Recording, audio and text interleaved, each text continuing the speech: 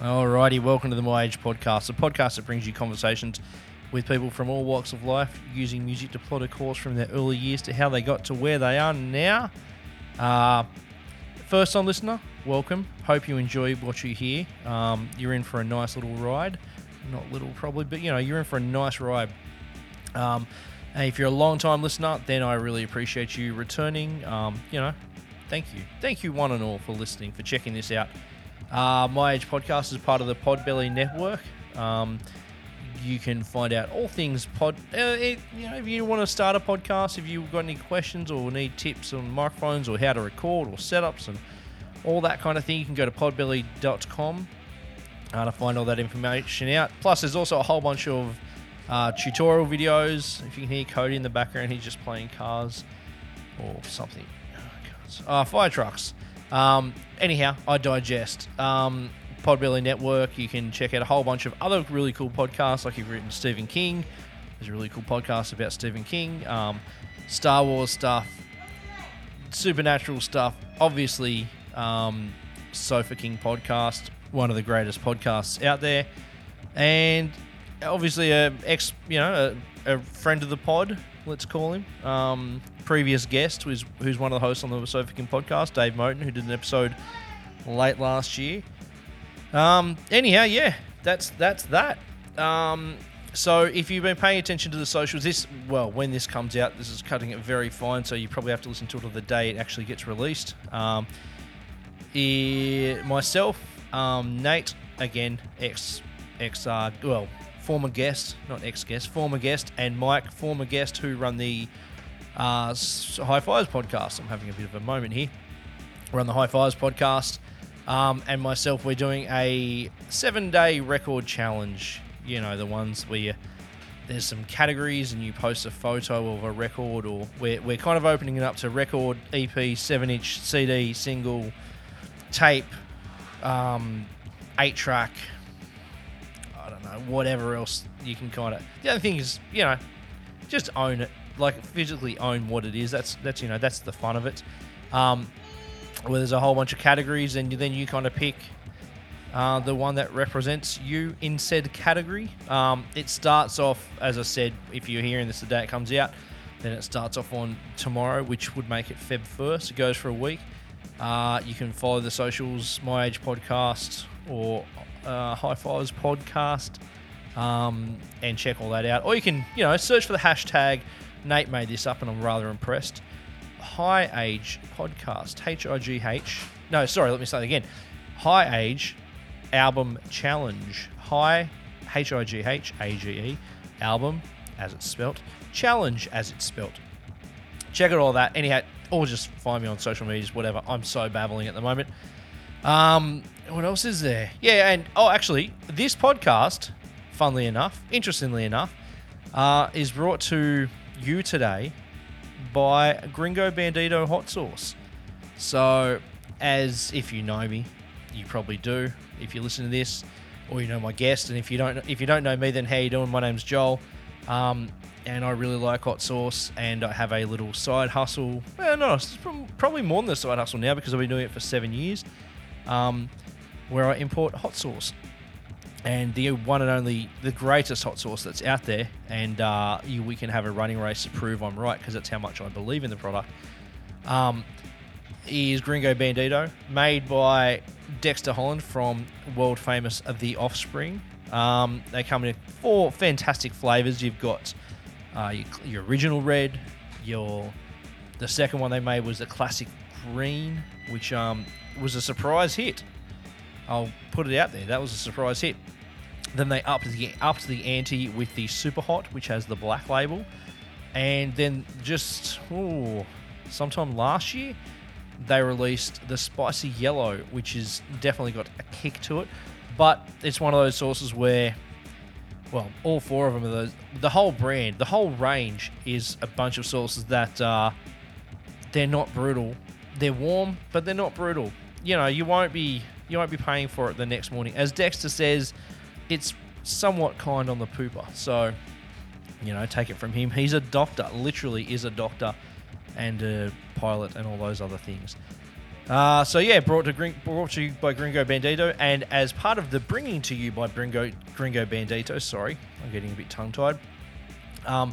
Anyone who participates from Australia, who participates in the album challenge, because it's too expensive to send it to Canada or anywhere else in the world. Actually, you know what? If you're from the US, fuck it, it's open to everybody. Of just executive decision. If you participate in the challenge, the album challenge, you do all 7 records. It's not hard. All 7 albums or, whatever, categories as part of the High Age podcast. As part of the High Age album challenge. You'll go into the draw, quote unquote. I'll throw your name into a random generator and pick someone who will win a couple of bottles of Gringo Bandito. So, have a bit of fun and win some hot sauce. And I think the Canadian duo of High Fives podcast are giving away a t-shirt as well. So you can get some fucking swag. Do that damn thing. I've definitely talked for way too long now. You'll see it all on the socials, Oh, and if you like what you hear, feel free to send me $1 or don't. Doesn't matter. My Age Podcast. No, sorry. PayPal.me/myagepodcast. If you like the episode, send me $1. If you've liked what you've heard previously, send me $1 or don't. It's always going to be free. It just helps a little bit. So yeah, today's guest, Drew Maxey, is frontman of, in my opinion, a band that's kind of leading the charge of the new wave of American hardcore bands. The band's Time and Pressure. They are from St. Louis. They released an album last year called The Gateway City Sound on Safe Inside Records. It's a fucking banger. It was easily one of my favorite releases of last year. It was fantastic. So yeah, check that out. So with that, and before we go on, there's so many things. We have a featured song this week, or this episode. Now, the band is called Denmark. It's not spelt Denmark. It's probably spelt how it natively would be spelt, but if you search for Denmark band, you won't find it. You'll fucking struggle. But it's a little side project from members of We Set Sail, who are from Brisbane. A bit of a non-core band, I think people refer to it as. It was a little side thing that Paul Vogue, another former guest of the pod. Jeez, I get some fucking big names on this podcast. He just did it while in his spare time. I don't know how he has spare time, but he just did it in his spare time with a bunch of other lads or people. I shouldn't assume. Anyhow, the song is called My Ability to Learn a New Language. And then after that, you'll hear from Drew Maxey. And I guess, look, one more unfortunate thing. If you knew him, he made an impact to you. It's been 2 years since we've lost everyone's favourite person in Australia, definitely Shane Collins. Forever Shane Collins. Big up.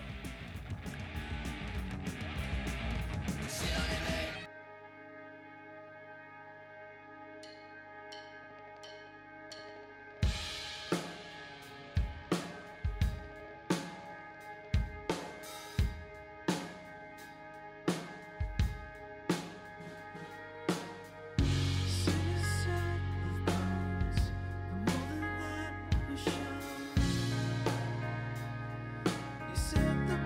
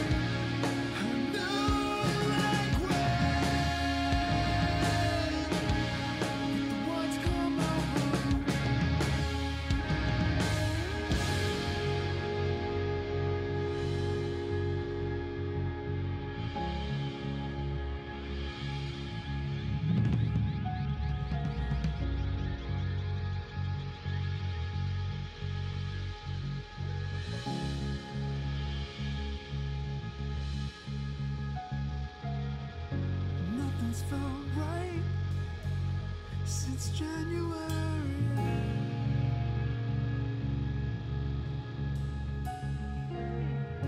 Nothing's felt right since January.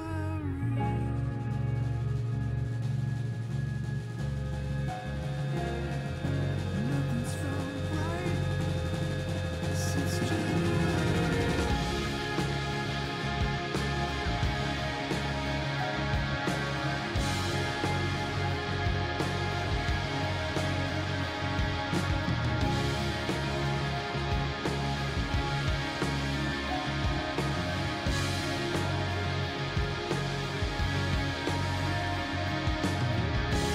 Nothing's felt right since January. See the sun, more than I was sure. Nothing's felt right since January. Against the tide, kept your head down. Nothing's felt right since January.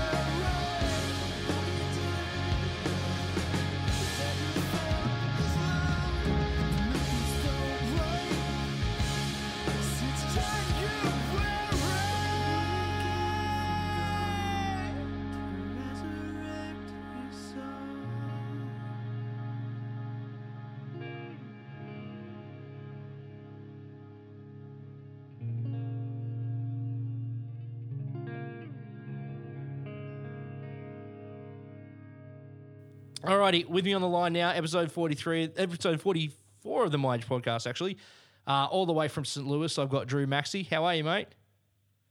I am very well. How are you? Good, very good, thank you. Now, it's your weekend there, and you're about to celebrate Martin Luther King Day tomorrow. Yeah. So you're kind of just cruising in on a super long weekend. Yeah. And how's the weather? It's cold. Yeah. Yeah. We went through like an abnormally warm beginning of January Yeah. where we were like 50s, sometimes even the 60s on some days. And then all of a sudden we had a big drop in temperature down to like the 30s. And then we had an ice storm and now it's super cold. Does it ever does it ever get into the negative temperatures with you or at St. Louis? Yeah, it does. Yeah. Yeah, it does. It does. We get a lot of like wind blow down from like Canada. Right.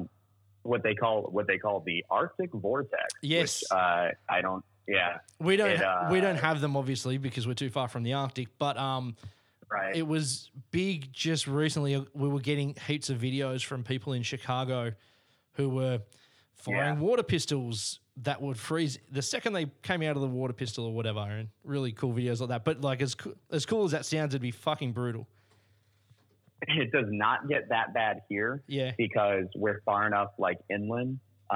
Chicago is like right on the coast of a big lake. Yeah. So they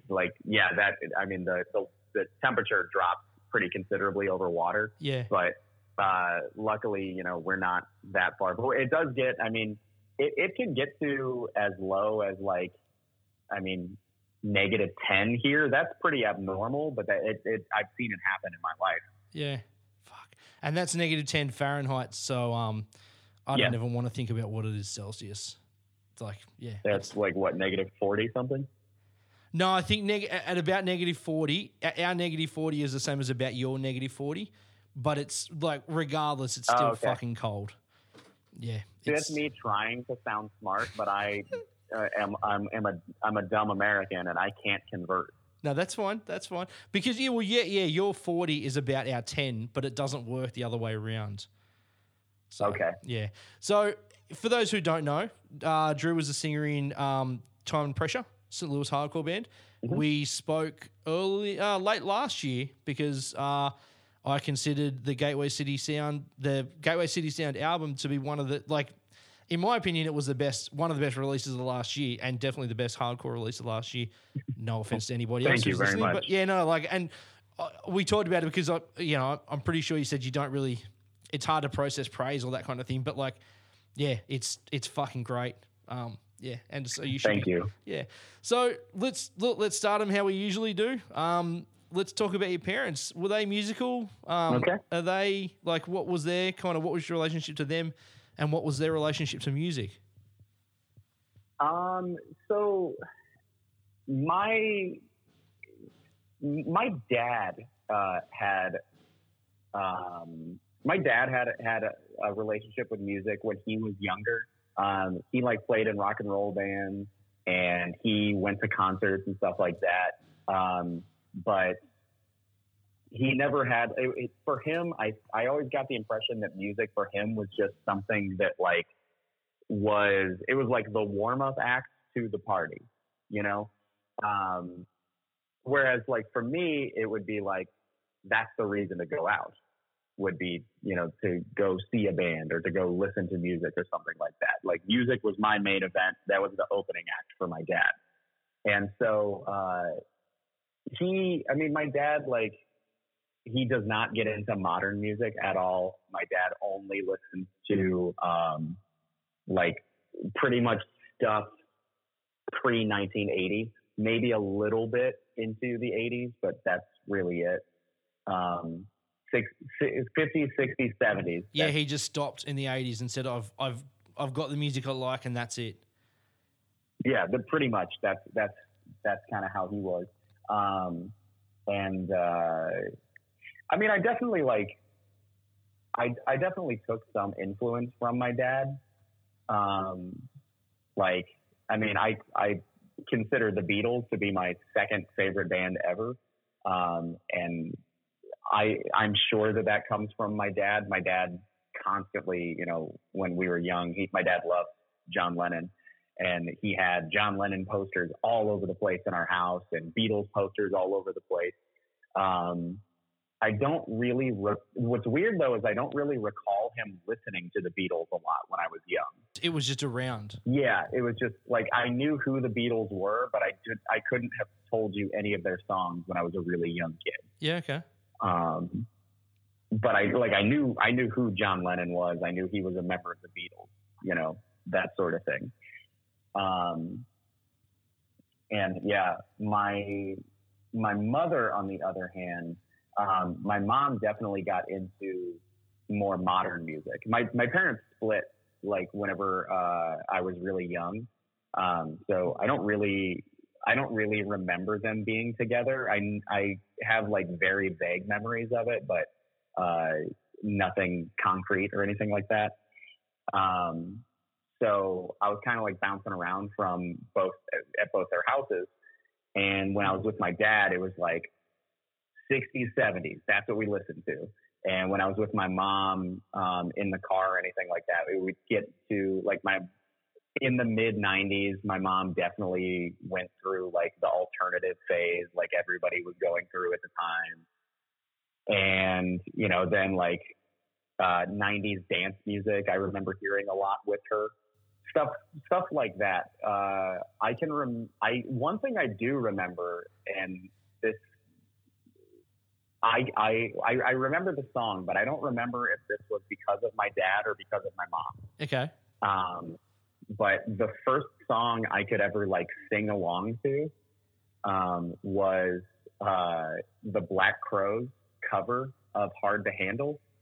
Yep. What a jam. Yeah. If you're familiar with the song. Yep. I didn't know what the words meant. I just knew, and I probably couldn't even really say the words. It was more so just phonetics. I could like mimic the sound. Yeah. Yeah, for sure. Yep.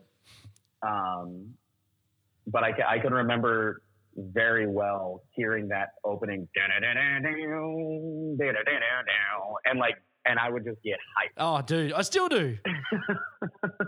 What's funny is our drummer Travis is like, I feel like all of a sudden he's really into that song. Okay. And so like, it's like, you know, like I'm in my 30s now and it's like come back around again. We'll be like in our van and he'll be like playing playing, Black Crows, and then I'll hear that like over, like start to come up over like the podcast or the like audiobook I'm listening to in my own headphones. Yeah. And I'll hear that and that opening riff, and I'm just like, oh shoot. Oh, dude, that's so good. So, were you always lived in St. Louis, or were your parents from somewhere Yeah. else? Yeah, okay. Yeah, I was so like, I mean, I live in the St. Louis area. I didn't live in like St. Louis City proper. Yep. My parents, like, I was definitely like a suburban kid, and both of my parents, even whenever they split up, they didn't move far away from each other. So like, yeah, I mean, I've always kind of, when I was young, very suburban. As I got older, I tended to spend more time in the city, and really familiarize myself with it. But yeah, I mean, I can never claim to be like a city kid. So, do you remember, like with the Beatles, did you kind of have did you just love it all, or did you kind of have a preference towards, suit and ties versus psychedelic Beatles era? I definitely, as I got older, this like I said, when I was young, like I couldn't have told you a Beatles song. Okay, right. But as I got older, I definitely gravitated more towards the like the later stuff, like kind of Rubber Soul and On. Yep. I think that Sgt. Pepper is the greatest rock and roll album that's ever been written, ever. Like I love that album. That's like, people will try to give you the desert island, like, oh, what's the one record you would listen to if you were on a desert island? That's always my answer. Yeah. Well, whilst I agree, it's definitely the better of the albums. My go-to has always been Abbey Road. I love Abbey Road. Yeah. There was like a 3-month period about 4 years ago where I just listened to Abbey Road. It is. I think that medley at the very end. Oh, forget about it. Yeah. Is so good. Just the idea that it's like, hey, we're the Beatles. We're the greatest rock and roll band of all time. And here's a bunch of songs we didn't finish because we know we're done. Like that, like to me, that makes those songs, those little snippets of songs just thrown together, super cool. And it has that big epic ending with, the song, The End. And then it fades out, and then Her Majesty comes in for like a couple seconds. Like it's perfect. And it's looking back. I mean, however old it is, like 50, maybe 60 years old. However old it may be. If you just listen to it fresh ears, you're like, yeah, okay, it's an interesting album. Like it's also a great, interesting album. But like with the context of when it was released, it was wild. It was wild. It made no sense for bands to ever consider doing that. Yeah, and it's like people, I think a lot of people, especially people who are like alive, like who are young now. And when I say young, I'm talking like under 50. Yeah. So like that includes people my age. Yep. They don't know that the Beatles were only putting out records for 6 years. Mm. From 63, they came to the United States in 64. They put out a record before that in 63, and they were done by 1969. Yep. Like, and the fact that they did all of those things, they put out 13 albums in 6 years. But on top of that, they were young. Like, you're in your 30s, yeah. Like they were done and dusted before they got to how old you are now. Like that shit always blows my mind. Paul McCartney was working on Wings when he was my age. Yeah. He was onto the next basically thing. Done with, he was writing the, James Bond themes by the time he was my age. It's just wild. Yeah. But like they're perpetually, they're perpetually always going to be older, like seem older than, us. But yeah, it's wild to think about.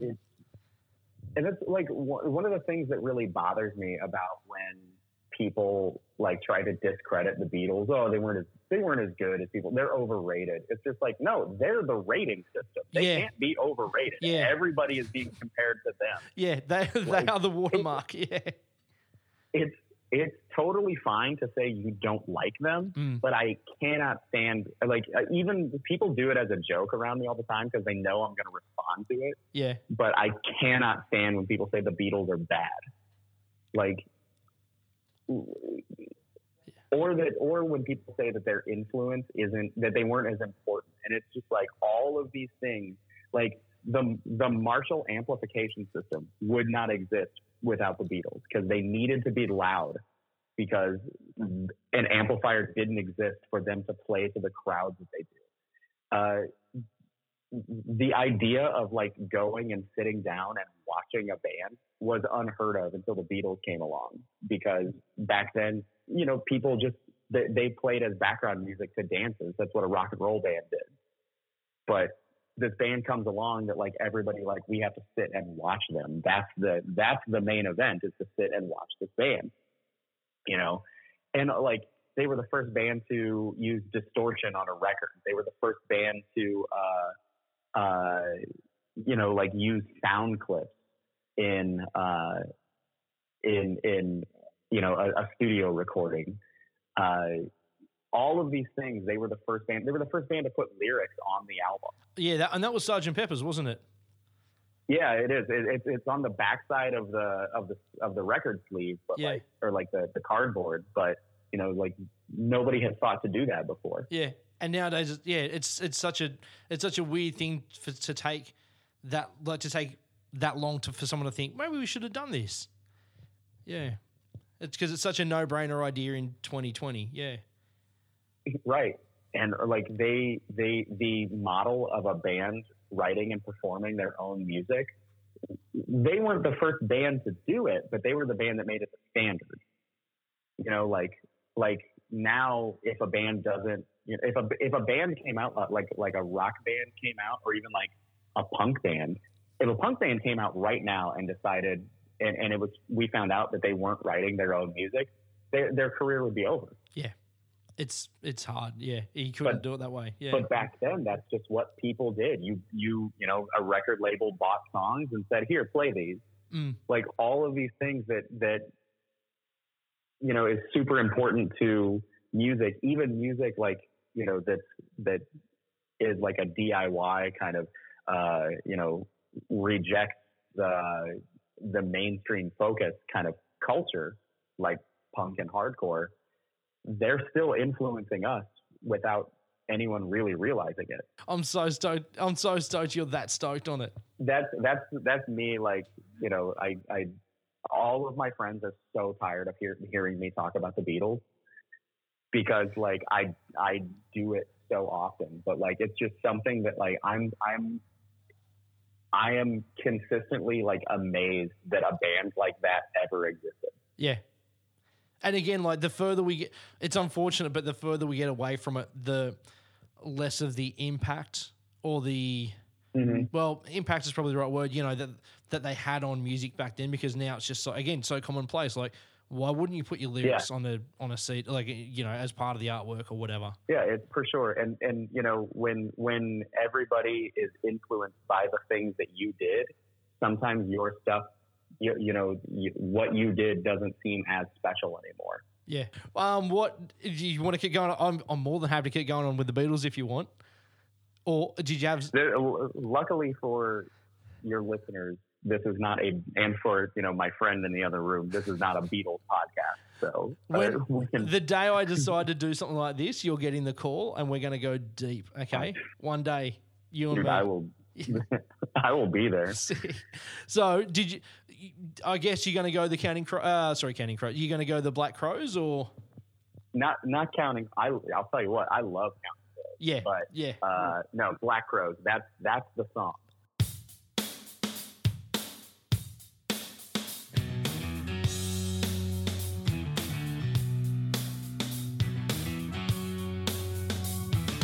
Baby, here I am, I'm a man on the scene.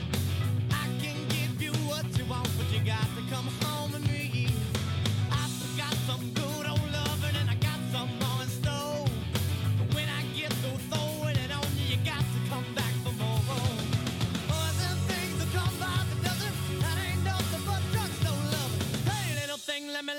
candle calls the mama. I'm sure all the hand and I just around.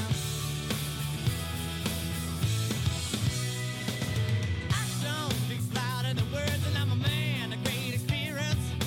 I know you got another man, but I can love you better than him. Take my hand, don't be afraid. I'm gonna prove every word I say. I'm advertising love for free, so you can place your ad free. Once I come along and down by the dozen, I ain't nothing but kissing love. Pretty little thing, let me light your candle calls her mama. I'm sure all the hand and I just around. Yeah, all the hand now. Oh, baby. Baby, here I am, a man on your scene. I can give you what you want, but you got to come home with me. I forgot some good old loving, and I got some more in store. When I get through throwing on you, you gotta come running back for more. Those are running along and down by the dozen. I ain't nothing but drugstore loving. Pretty little thing, let me light your candle calls her mama. I'm sure all the hand and I gets around. Hard, hard to handle now. Oh yeah, yeah,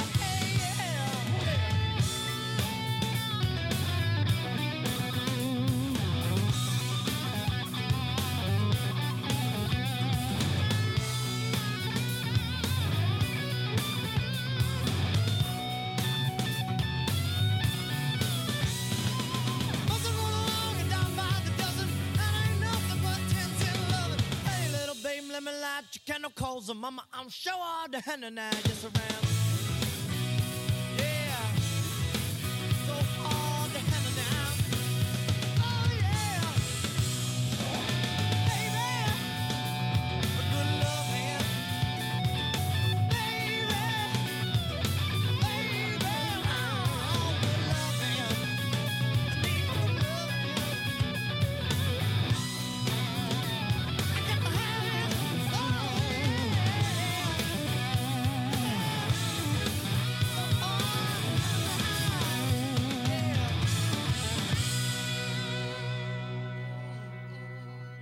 That's pretty cool that your parents were very, into music, both at an early age, but also both different things.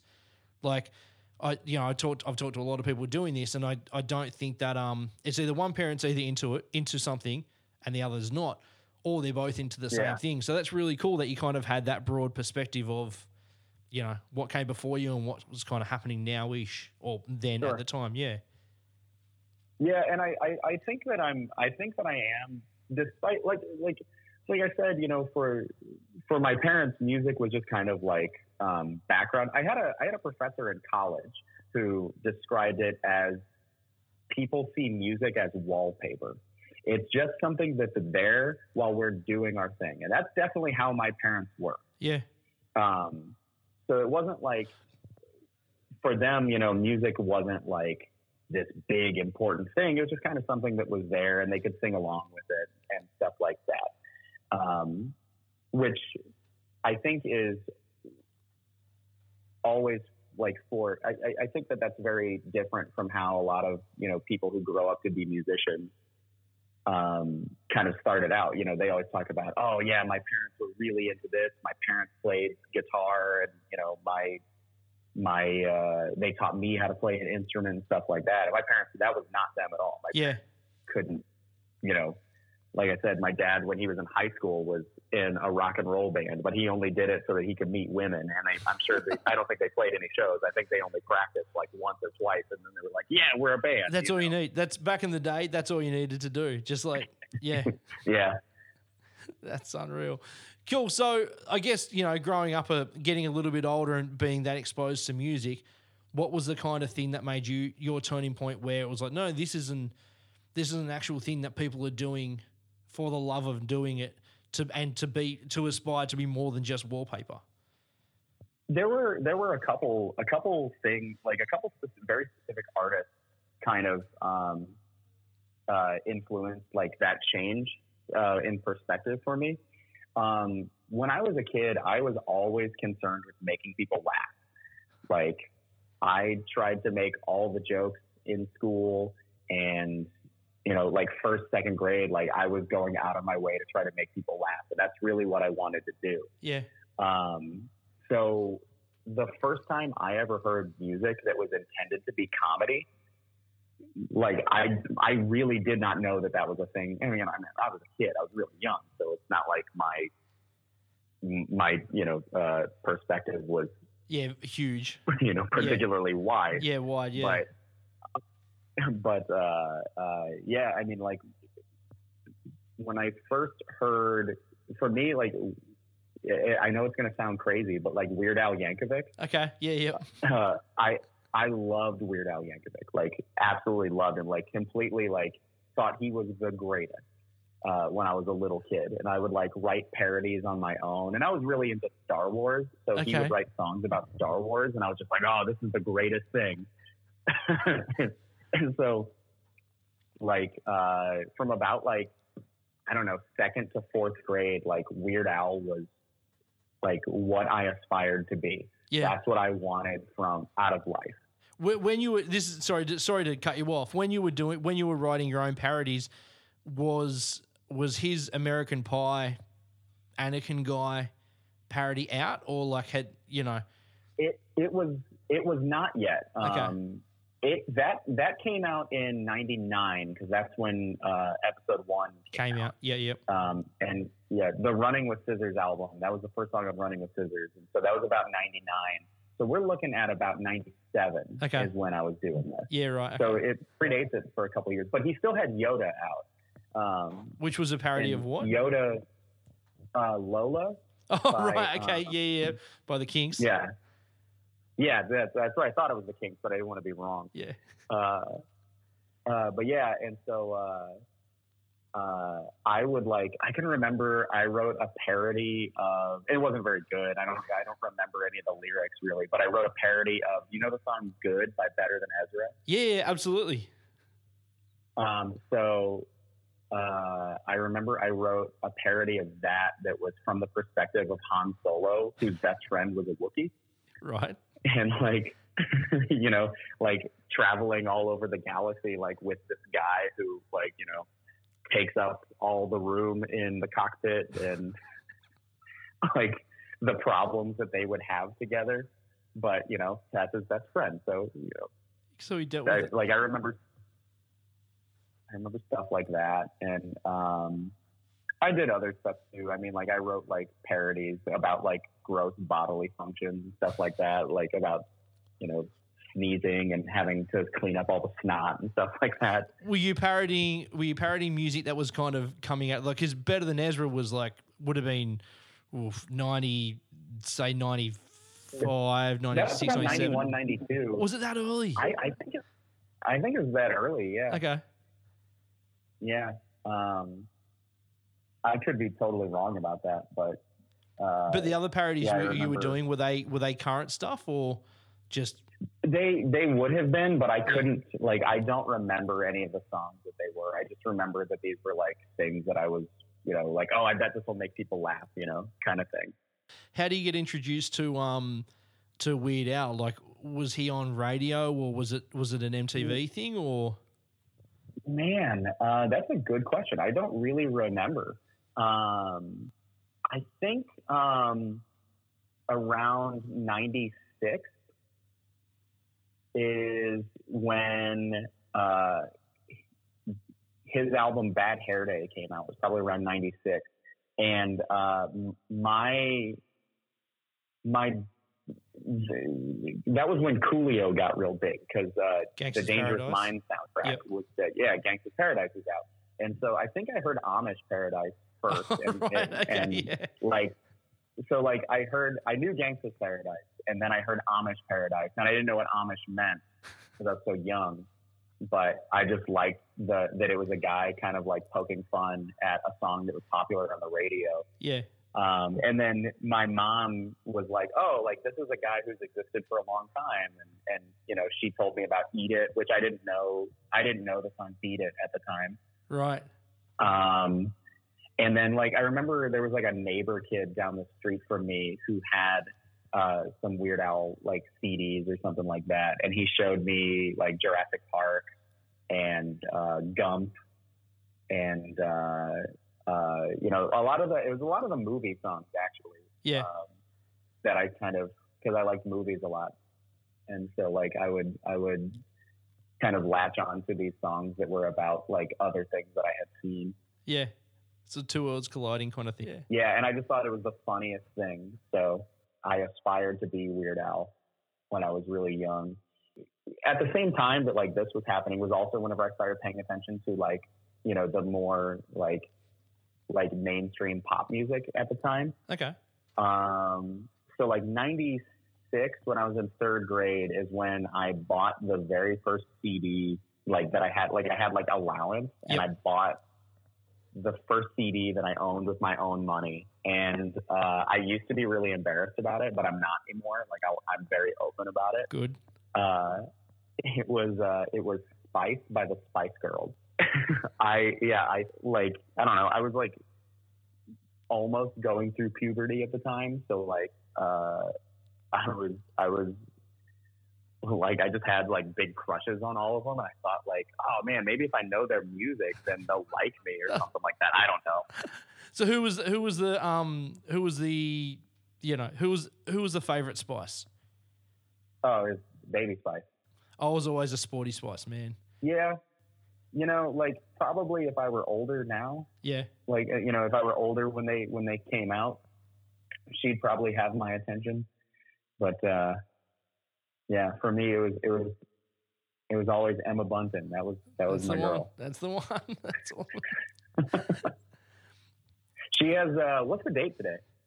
Here it's the 20th. It's the 20th there. Yeah. 20th right? here. Yeah. And so it's the 19th here. Her birthday is the 21st. I Yeah, know you- that That's because of fantastic. that time when I was obsessed with the Spice Girls. That's unreal. You remember that after that many years.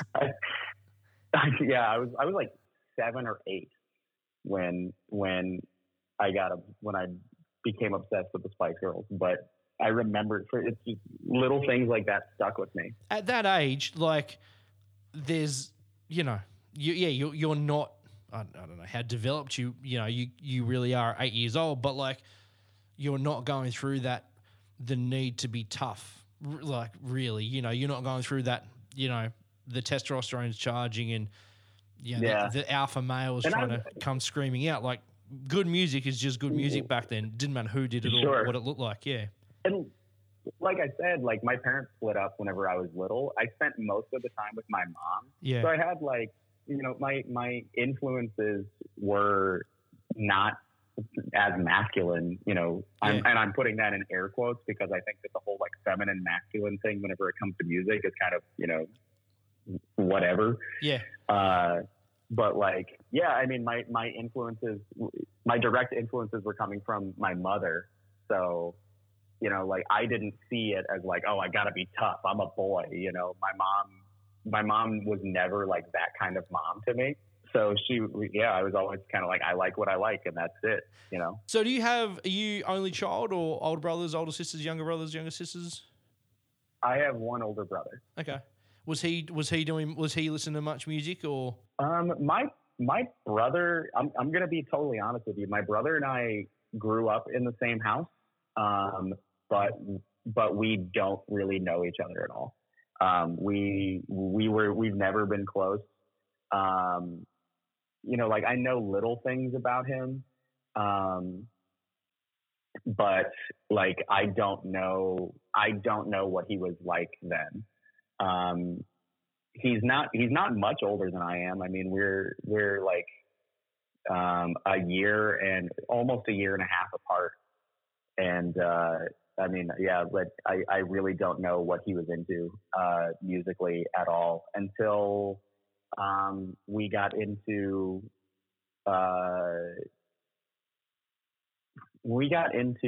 high school. He started high school a couple years before me. But I can remember that he was really into video game and anime soundtracks. Video game and anime soundtracks. Yes, yeah. Yeah. My brother was very much like an early adopter of like the anime craze. And that is, I partially that did influence me Because even though like we didn't really know each other that well, and we like didn't hang out, there was still like that part of me that was like, oh, I want my brother to like me. So I would like latch on to a lot of the stuff that he did. So like when we were pretty young, he got into, you know, they didn't call it anime then. Like it wasn't called anime in the United States. I don't know if, you know, it hit you guys pretty hard around like 97, 98, but we called it Japanimation. Yeah, I was about to say, yeah, we I'm sure that's what we referred to it as. Not that it was ever on my radar, but when you go into the city and, you know, walk past or into comic book stores, it would be, yeah, Japanimation, yeah. Yeah. And like the first time I ever heard the term anime was in the video game Metal Gear Solid, actually. Okay. The character Otacon calls, you know, like he says something like, this is like something out of one of my Japanese animes. And that was the first time I ever heard that word. There you go. Because we always, like I said, we always just called it Japanimation. Yeah. Or Japanese animation, something like, you know, but Japanimation for short. Yeah. And, yeah, I mean, we would like, he and I would rent different movies from, there was like a video store near us that had like 10 anime titles, and we would just rent them, you know, in alphabetical order because we had discovered it. And we were just like, oh, this is the coolest thing. And we didn't know anybody else who liked it. Was there a common theme to the 10 that they had in stock, or was it just like, you know, 10 popular titles, or like, how do you think they ended up with them? Because it obviously doesn't sound like it was too common a thing back then. Especially not in the Midwest, no. But the only ones that I remember, I think it was just, they were just very popular. Okay. The only ones that I remember that they had were Akira, which is still, like, to this day, that's my favorite anime film. And I'm sure that a lot of that has to do with how early in my life I watched it. I remember Akira. I remember Ninja Scroll. I remember Vampire Hunter D. I know they had Ghost in the Shell, but I didn't rent Ghost in the Shell for whatever reason. I eventually saw it later, but I saw it on, they had shown it. Do you guys have the cable channel Stars? We get, no, we don't, but we get shows that Stars has produced. If that makes sense. So yeah, Stars in the United States, like on my dad's, my dad was the only one who had cable. My mom has never bought it. She never saw the need for it. So my dad had a satellite subscription, and there was a Stars channel called the Stars Action Channel. They only showed action movies 24 hours a day. And on Saturdays at 1 a.m., they showed a different anime movie. And that was how I saw Ghost in the Shell. So you get up or would you stay up super late just to watch I it? would stay up until that movie was over. And then I would go to bed. My getting, you know, I know this is a super roundabout way No. of, you know, getting into like, Yeah, go for it. Like I said, you get me talking, I'll just talk forever. I'm here for you. That's fine. My brother didn't really seem to take to like pop music or anything like that at all. He was always into, as early as I can remember, he was into anime soundtracks and video game soundtracks. And I remember him listening to that stuff in his room, like by himself, you know, over like summers whenever we didn't have to go to school in the morning and stuff like that. Was there anything else, like besides that and Spice Girls, was there anything else on your radar? That was about the time I got into, around like 10 years old is whenever I got into like hip hop. Wow. Okay. That's from Spice Girls to hip hop. Yeah. I mean, well, they're really not entirely different, especially with like what was, I mean, you know, I wasn't getting into like gangster rap or anything like that. Yeah. It was like the stuff they played on the radio, you know. Around this time is when I started really like, I started watching MTV, and MTV was slowly getting away from like rock videos and going into like more pop and hip hop at the time. And so this is like I remember, who was real big at the time was like Usher, and Tupac had just died like a couple years before. And so like, and Biggie had just died. So like, the Puff Daddy version of, with the I'll Be Missing You. Yeah, with Faith Evans. Yeah. Like that was really big at the time. And I remember that. And, Mariah Carey was doing songs with like the Bad Boys records, like Puff Daddy and Mace. Okay. And I remember a lot of that stuff. And that was, as kind of like the alternative music was kind of fading away, hip hop was starting to kind of take it over. And that's like, I remember being really excited by that, as a kid. Yeah. Understandable. And I really couldn't tell you why. I mean, it was just, it was, I think that like, growing up in suburban Midwest, I pretty much only ever interacted with like other white people. And I think that like, to me, there was just something very different about hip hop, because it was like, it wasn't the music that I heard everywhere at first. It almost seemed like it was something I had to go looking for. And to me, that made it exciting. People where I grew up, people love country music. I never got into country. It was always, and so like, before you go on, what state is St. Louis in? It's in Missouri. So is Missouri known for like, do people listen to country there because it's a lot of white people and they listen to country, or is there farming and agriculture? Or there is a little bit, but it's not it's not comparable to like those more, southern states. We are definitely like kind of the border where the southern United States kind of starts. Yeah, okay. Yeah. And so I think that there is some influence from that. There's definitely southern influence, but I don't consider it like, we're not a southern state at all. Yeah. Although there are people here who act like they are from the South. Yeah, right. But like you see like your Confederate flags and stuff like that, and it's just like, what are you doing?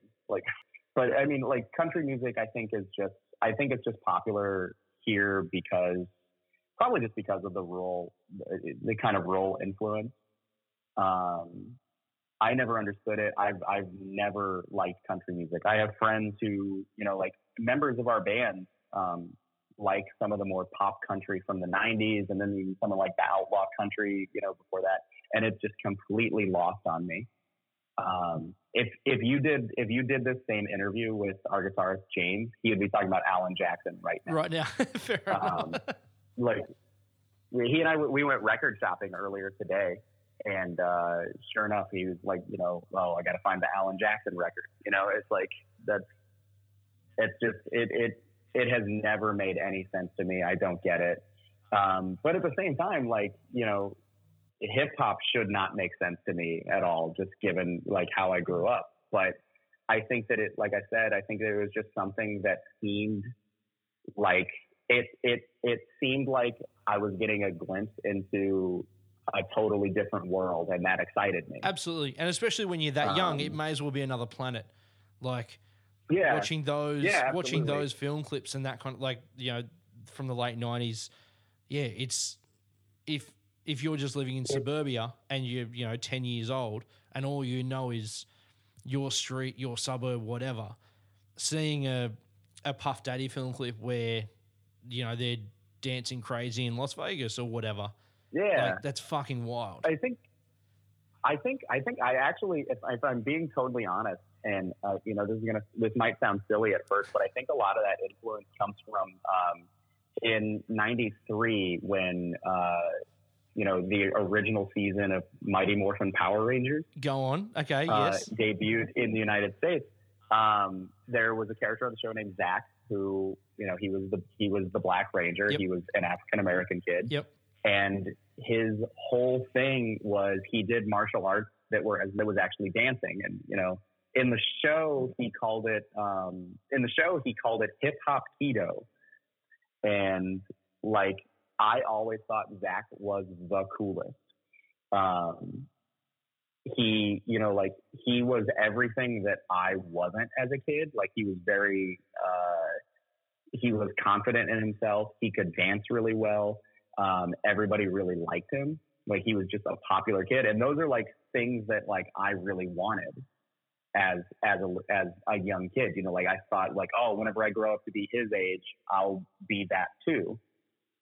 And I really think that me having a love for that specific character influenced the way that I looked at music and popular culture. Like, for me, it was like, and I didn't, I'm not one of those, I'm definitely not one of those white people who says like, oh, I don't see color, because I think that that's nonsense.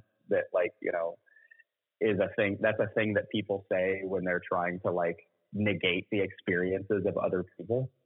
But at the same time, like I was aware of like the difference between like a Black person and a white person. Yeah. But the difference to me was only like, the difference to me was only physical. Like, it was only, what you could see. Yeah. And so, I would see, somebody doing hip hop dancing as a martial art and be like, oh yeah, why couldn't that be me? Kind of thing. Yeah. There's not, yeah, in theory, there should be nothing stopping you. And it definitely, like, I don't know, it influenced the way that I looked at music. It influenced the way that I looked at movies. It influenced so much of my perspective, and I definitely think that it goes back to that TV show. So, fuck. So I guess that started off with the Spice Girls, which, I thought that was going to be the song you want to go for. What song do you want to pick? It's so tough. Like, I feel like Spice Girls would make the most sense, because it is like, it kind of was like bridging the gap between like these two worlds at the time. Yeah. Like, I wanted to entertain people, which is why I liked Weird Al so much. But like, I wasn't quite the hip hop kid, like that wasn't my persona, even though I liked a lot of that stuff. Shoot, let's go for it. Wannabe by the Spice Girls, track number 1 on the Spice record. Yo, I'll tell you what I want, what I really, really want. So tell me what you want, what you really, really want. I'll tell you what I want, what I really, really want. So tell me what you want, what you really, really want. I wanna really, really, really wanna zig a zig. If you want my future, forget my past. If you wanna get with me, better make it fast. Now don't go wasting my precious time. Get your act together, we could be just fine. I'll tell you what I want, what I really, really want. So tell me what you want, what you really, really want. I wanna really, really, really wanna zig a zig. If you wanna be my lover, you gotta get with my friends. Make it last forever. Friendship never ends. If you wanna be my lover, you have got to give. Taking is too easy, but that's the way it is. What you think about that? Now you know how I feel.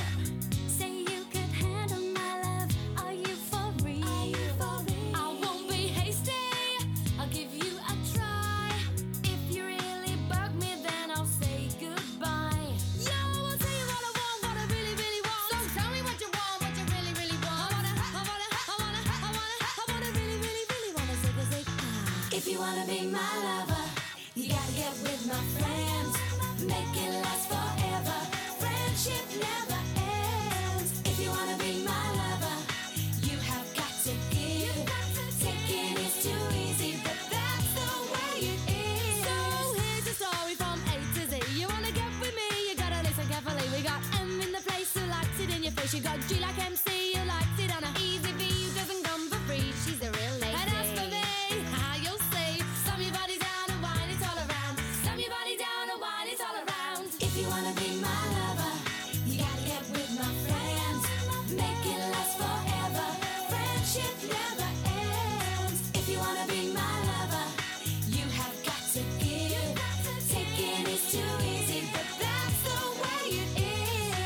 you wanna be my lover, you gotta make it last forever. Slap your body down and wine it all around. Slap your body down and wine it all around. Slap your body down and wine it all around. Slap your body down and zig ah.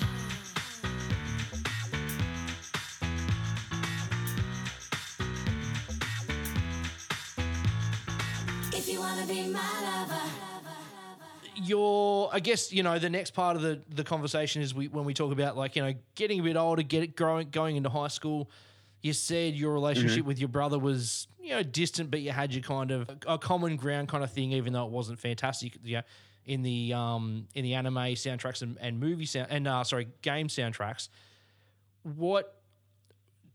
Who were you, like, when you get a bit older, were you from more influences? Were you finding stuff yourself? Moving past, like, Weird Al and the Spice Girls and that kind of thing? Or was there someone in your life, be it a relative or a cousin or a school friend or something like that, that was like, that would kind of your guiding light for new music? Well, so I did somehow in like late, middle school, when I was around like 12, I started to get into like the whole nu metal thing. And I think that was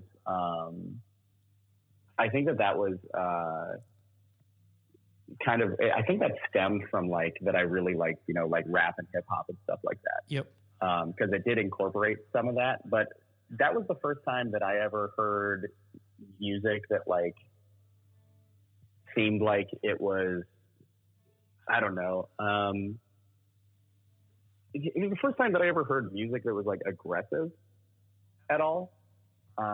And I loved it. Like, I was so into it. I will be the first to admit now that I think it's garbage. And I think that people, especially in hardcore, who are like championing nu metal are just flat out wrong. So when you say championing nu metal, do you mean looking back at something like looking back at nu metal from the 2000s and saying how good it was, like, someone from the 90s would look back at Sabbath and say how good it was?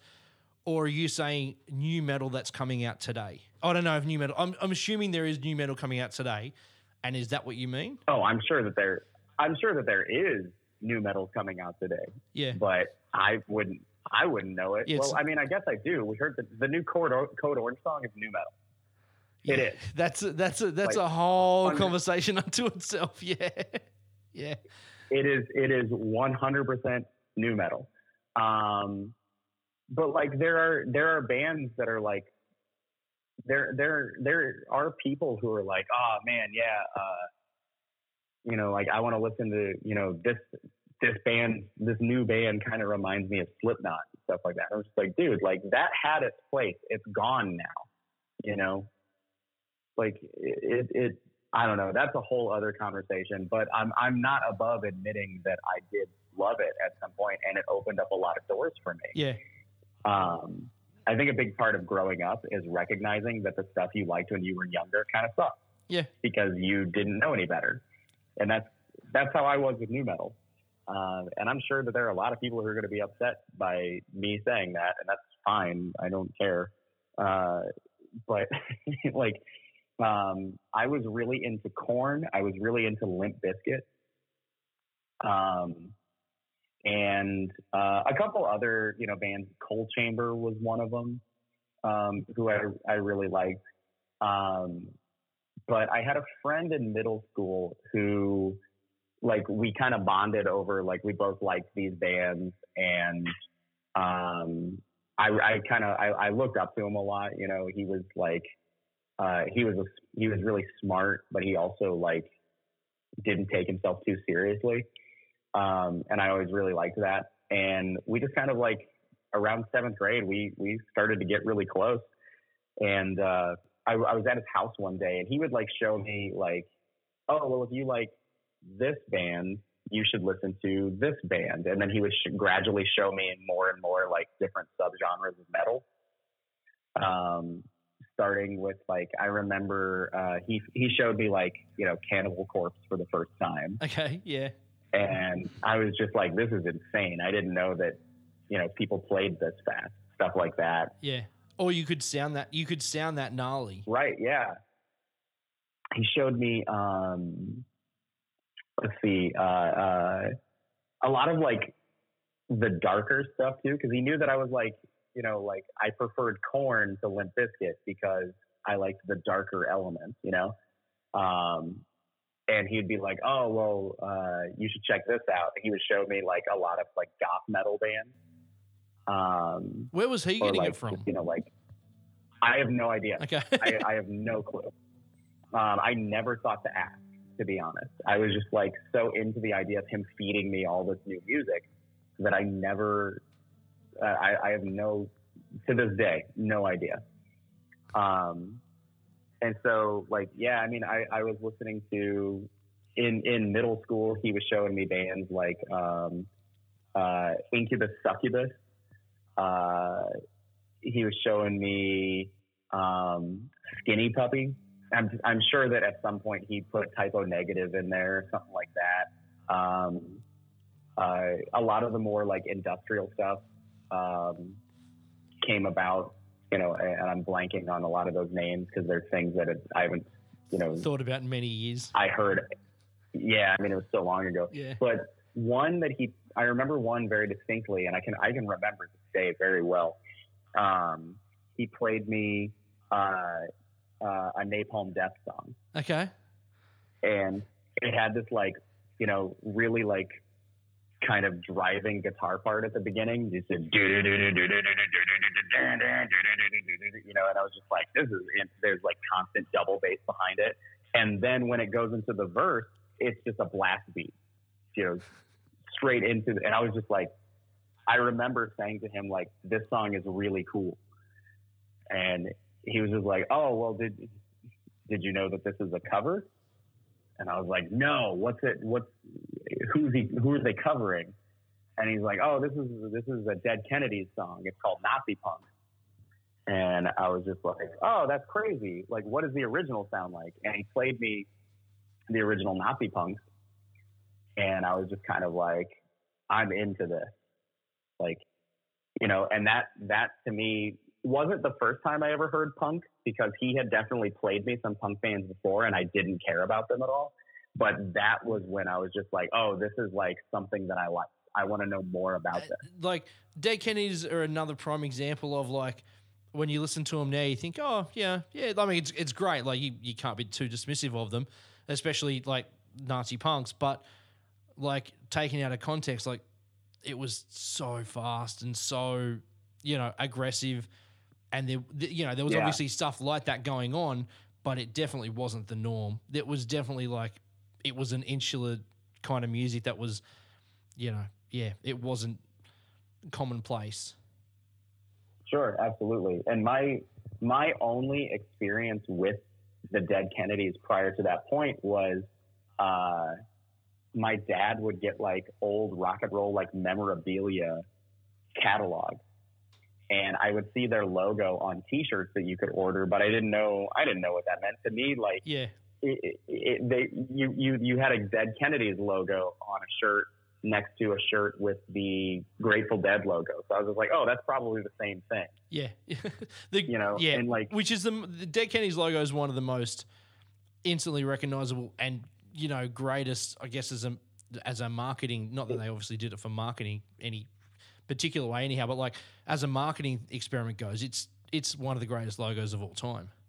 That logo is, it's cool because it's like instantly recognizable when you know what it is. But when you don't know what it is, it's like strangely and inexplicably threatening. Yeah. Me as a kid, not knowing what that meant, like what that logo meant, I would see it on these T-shirts in this catalog, and it was just like, it was abrasive and it was aggressive, and it was just like, you know, this is like almost kind of like to like a 10-year-old, like it's kind of scary. Yeah. But I didn't know what it meant. And I can remember my dad, even before I ever knew who the Dead Kennedys were, talking about the name Dead Kennedys. And he would always, I can remember very specifically him saying, you know that they have to. You don't need to know any more about their music with a name like Dead Kennedys. They have to be horrible if that's the best thing they could come up with. So he was obviously not into it. Was he a conservative kind of guy, or? No, he wasn't. My dad was always a pretty left wing kind of dude. Yeah. I mean, as he gets older, I'm watching him like shift to be more conservative, which is really annoying. Yeah.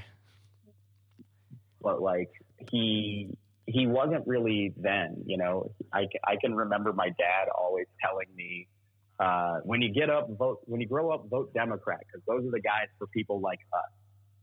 You know, there you go. Okay. Like I can remember my dad saying that to me, but so like my dad, when I was into like the new metal stuff, my dad hated it. Yeah. When I got into punk, when I got into punk, because of my friend, you know, his name was Tim. My friend Tim showed me all these punk bands. I heard how like angry and critical of like American, like, you know, government and American life they were. Yeah.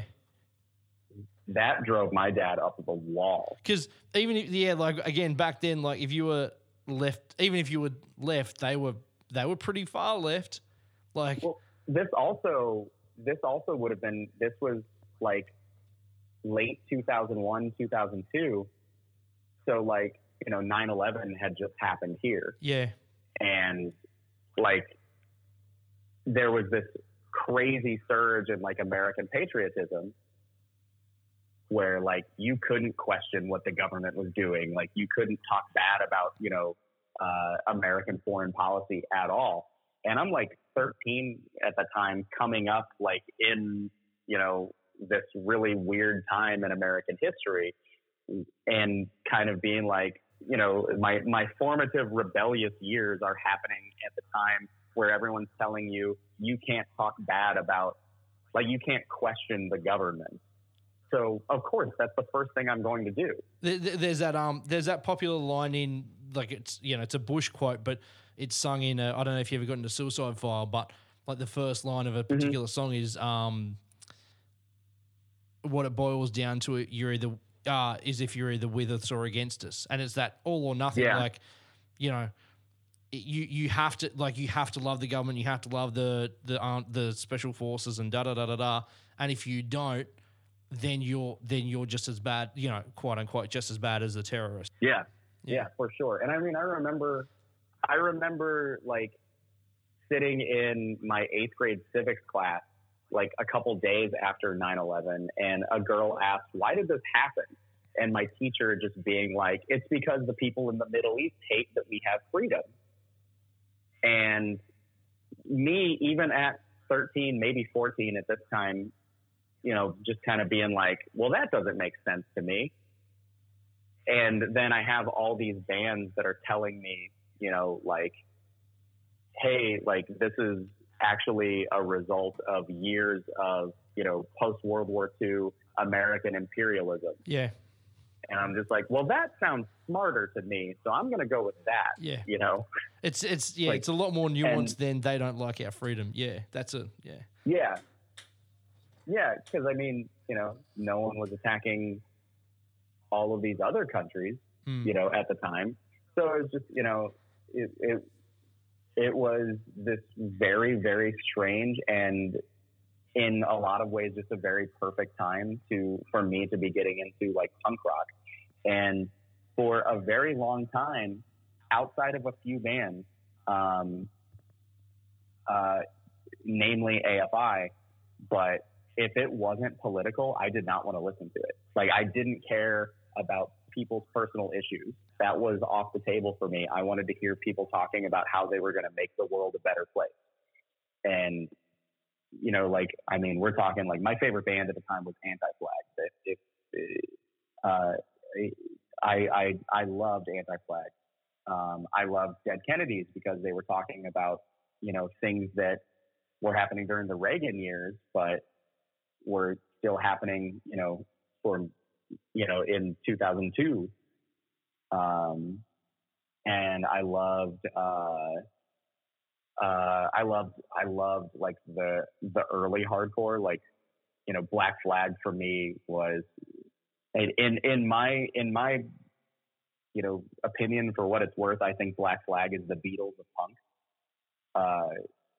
They were, you know, unquestionably influential.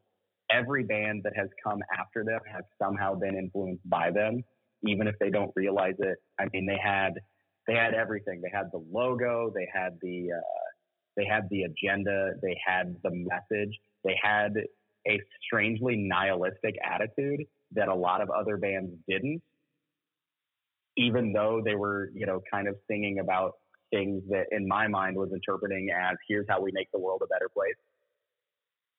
But man, like this was like, for me, this was the explosion of how I got into, you know, what I'm into now is, you know, my friend pulling me aside one day and being like, oh, you should listen to this song. And then it just completely opened up. And from there, I mean, it was like that same video store where I was renting all the anime movies had, you know, they didn't have an anime section. They put the anime movies in the special interest section, which is where all the documentaries and stuff like that were too. Yeah, yeah. They had a copy of The Decline of Western Civilization. Wow. And, you know, in that same section with all the anime. So it's almost kind of like serendipitous how, you know, these things that would eventually come together. And I rented that movie over and over again, you know, to watch this old crappy VHS copy of this punk documentary. Yeah, that was filmed 20 years earlier. Yeah.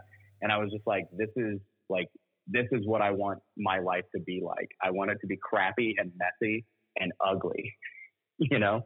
Me, like, you know, like, again, this like suburban, you know, kid who my parents weren't well off, but they weren't super poor, looking at people who lived in squats and being like, that's what I want to do with my life, you know? You mentioned that one of the bands that you listened to that wasn't political was AFI. Now, anyone that's heard this before, anyone that's heard more than 2 episodes of this podcast before knows that unashamedly, I love AFI. Talk to me about why they were different. Do you think it was partially because your friend was showing you quote unquote goth music and they kind of had that aesthetic and that kind of thing, or what was it about AFI? It is 100% that. Without a doubt. I mean, he like the very first like AFI songs he ever showed me were on The Art of Drowning. And The Art of Drowning is like definitely at that point was like their, you know, most like goth material. Yeah. Yep. And so like, I mean, you know, there's that string of like, you know, All Hallows, Black Sails, and then Art of Drowning. Yeah. Where it's just like, you know, they were really embracing like that darkness without losing any of like the speed of what made them a punk band. Yeah. And I mean, at first I kind of hated it because I didn't like Davey Havok's vocals. But I came around to it after a while whenever I really paid attention to like the melody of it. And, I think to really appreciate like that era of AFI, you have to listen to it in the winter. And, yeah, I heard it. I remember being really cold one night and we were listening to it and I was just like, all right, I get this. Yeah. My relationship with AFI ends at, The Art of Drowning. Yeah. Which I think, I mean, that's my second favorite record of theirs. My first being, if we're just counting the full length, Shut Your Mouth and Open Your Eyes is my favorite. Okay. Yep. You know, that same friend, Tim, bought me that record and Punk-O-Rama 6 for Christmas one year. Awesome. And I mean, those, you know, that was like what was shaping my idea of like modern punk. And yeah, you hit the nail on the head. It is 100% because of like the dark aesthetic to it. Yeah. I loved that, you know, the the almost like operatic kind of like woes and stuff that are in the background of some of those songs. And, you know, like the Davey Havok with the devil lock and the, Yep. you know, he had the eyeliner at the time. And was like the lipstick and, the tight, I guess, spandex or fake leather pants. yeah, it was almost like leather. Yeah. Yeah.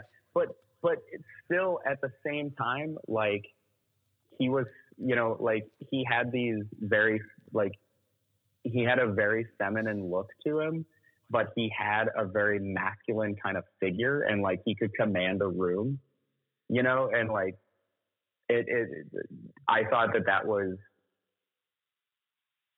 I was never a huge Misfits fan. So like seeing Davey Havok, who was basically, you know, he was basically aping Glenn Danzig at the time, but I didn't really know that. Seeing him like walk that line between like, you know, what is masculine, what is feminine, and having traits of both, to me, that was like what punk was all about. In essence, before you get to the political message, he was just like, you know, like, this is who I am and you can deal with it kind of thing. And I really liked that. Do many bands, well, at the time, at the early 2000s, were many bands making St. Louis a tour destination, or was it like, is it kind of one of those places that's a bit out of the way, or what's the story like, especially with somewhat underground or left of center punk rock and hardcore bands and that kind of thing? It definitely was, but we still, there were a lot of bands that I liked that were skipping us over. Unless it was like, you know, some kind of like Warped Tour stop or something like that. I didn't go to as many shows as I wanted to then. I especially didn't see a lot of bigger bands then because I just didn't have the money to see a lot of those bands. So I went to a lot of local shows, just like all local bands, very small bands and stuff like that. And I remember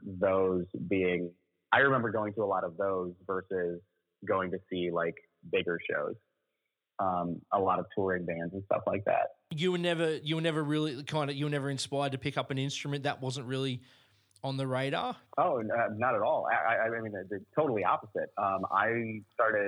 I played saxophone when I was 12. Mm-hmm.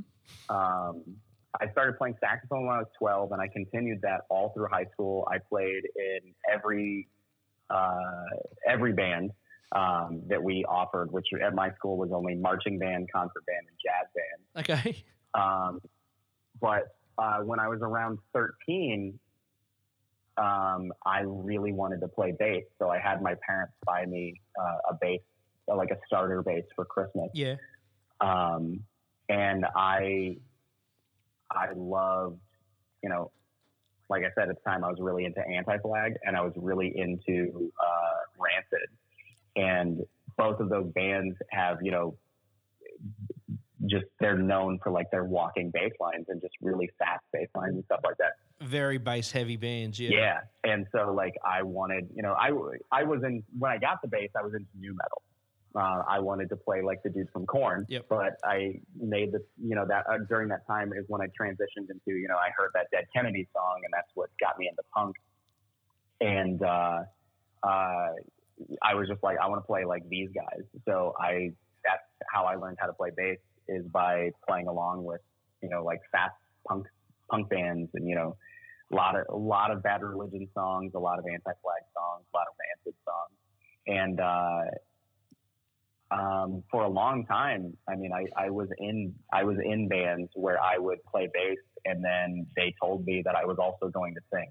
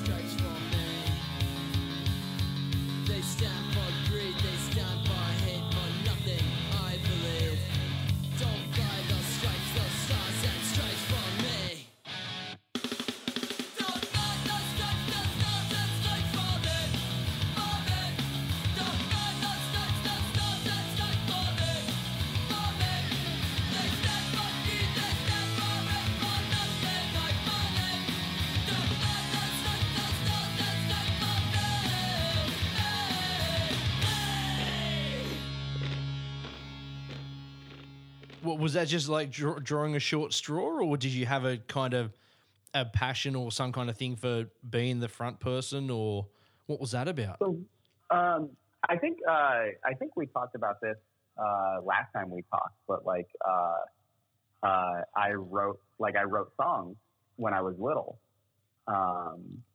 More than just the parodies. I also I wrote like raps and R&B songs. Well, okay. Couldn't sing, didn't know how to play an instrument. I was just like, here's a song that I wish somebody would write, and I wrote them myself. And they weren't very good. I don't remember much about them. I just remember that they were very bad because I was like a kid. And so when it came to, fast forward to my teenage years and like I'm starting my very first punk band, we were a street punk band. And, there were three of us, guitar player, bass player, and drummer, and I'm playing bass. And we were just kind of like, should we get a singer or who's going to sing? And our guitar player, who was, this Tim guy who was showing me all these bands, just goes, you ever written a song before? I was like, you mean lyrics? So he goes, yeah. I said, yeah, when I was young. He goes, all right, you're the singer. Wow. Like, okay. That's some deep end shit. And so like, he was just like, what do you want to write songs about? And I said, the government. He's like, cool, get going. And we started writing songs about, we were a street punk band. Our name was taken from an AFI song. Go on. Our name was The Gut. Okay. But it was an abbreviation for in Morning Star, when he says the ghost upon the stage, we were like, oh, that's our name. Wow. It's The Gut. That's really good. Like, that's really good. And we eventually got away from telling people that because we thought it sounded too like we were trying too hard to be deep. And then we played 2 shows. My mom made me quit the band because she came to one of the shows and she heard our guitar player cursing. Ooh. And she was just like, you're not going to be in a band like that. Yeah. And I had to quit. That was how we broke up. And I immediately started another band with a few friends of mine. And I played bass and I sang because I found out that was something I liked to do. And I was in that band for a long time, like 6 years. What were they called? It was originally called Ziggy and the Love Dart.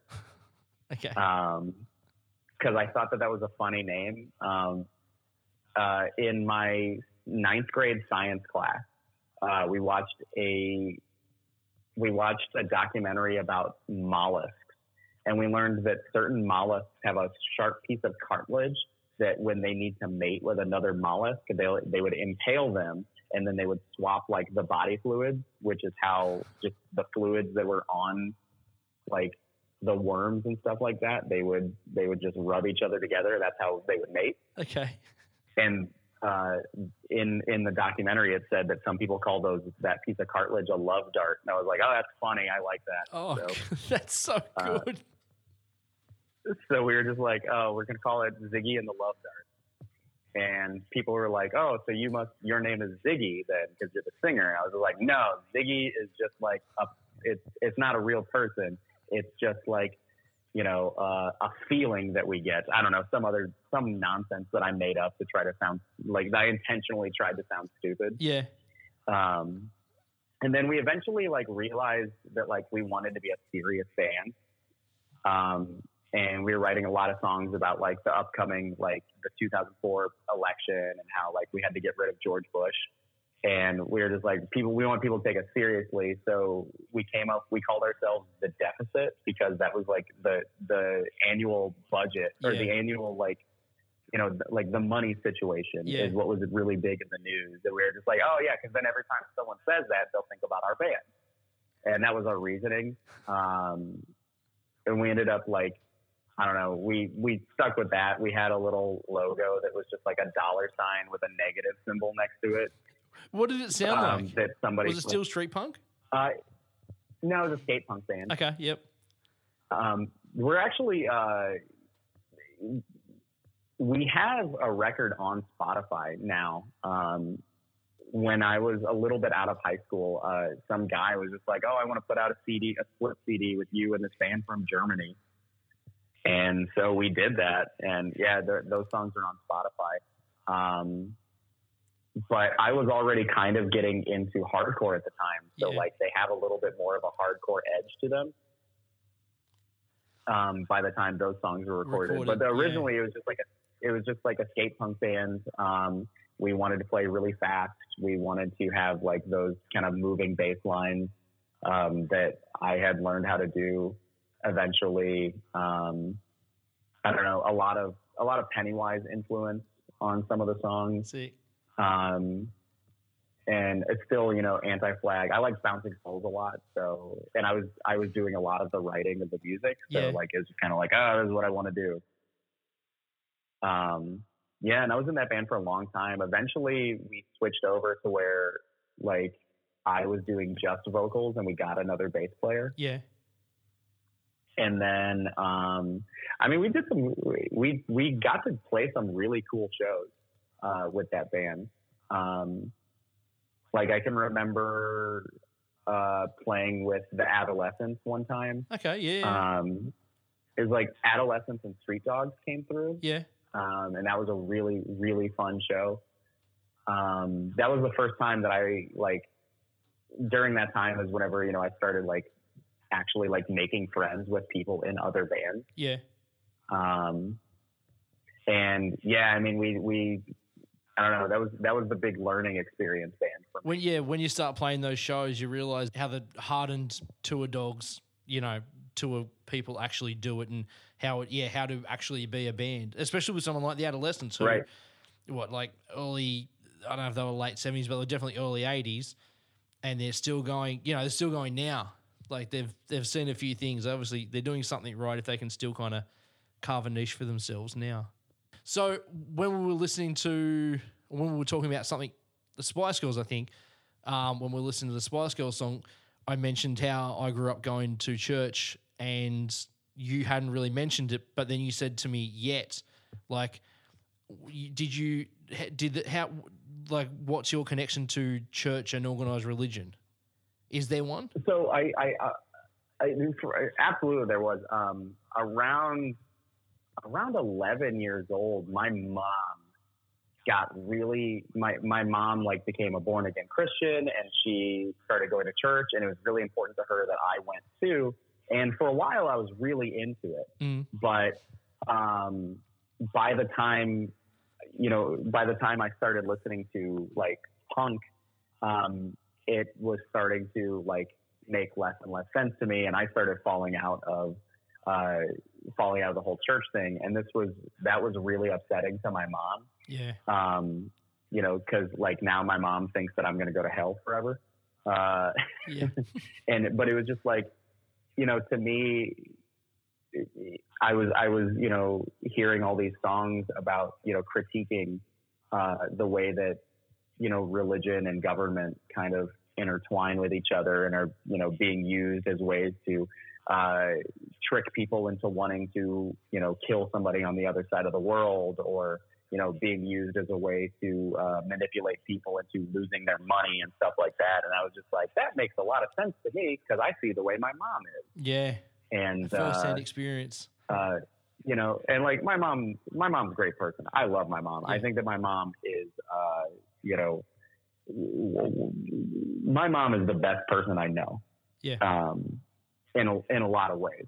But I was, when I was young, and I was just like watching her go to these churches that were telling her, if you want God to love you, you have to give a lot of money. My mom didn't have a lot of money to give, but she still wanted to because she wanted to do the right thing. And it just like, it bothered me so much that she couldn't understand that they were trying to swindle her, Yeah.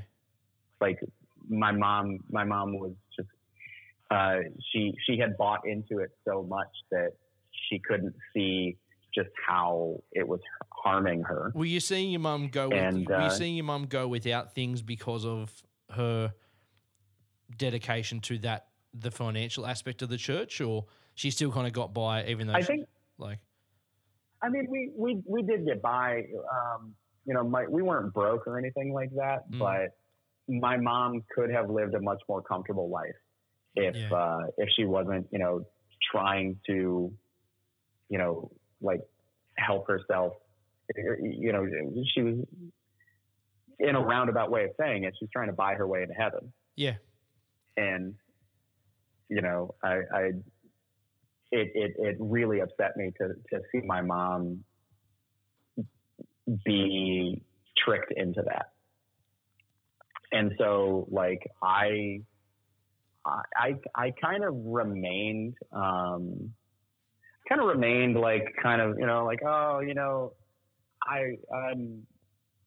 still a Christian. I just, don't really like some of the ways of the church that the actual church is, but, I believe in my own way. And eventually, I don't consider myself an atheist, but,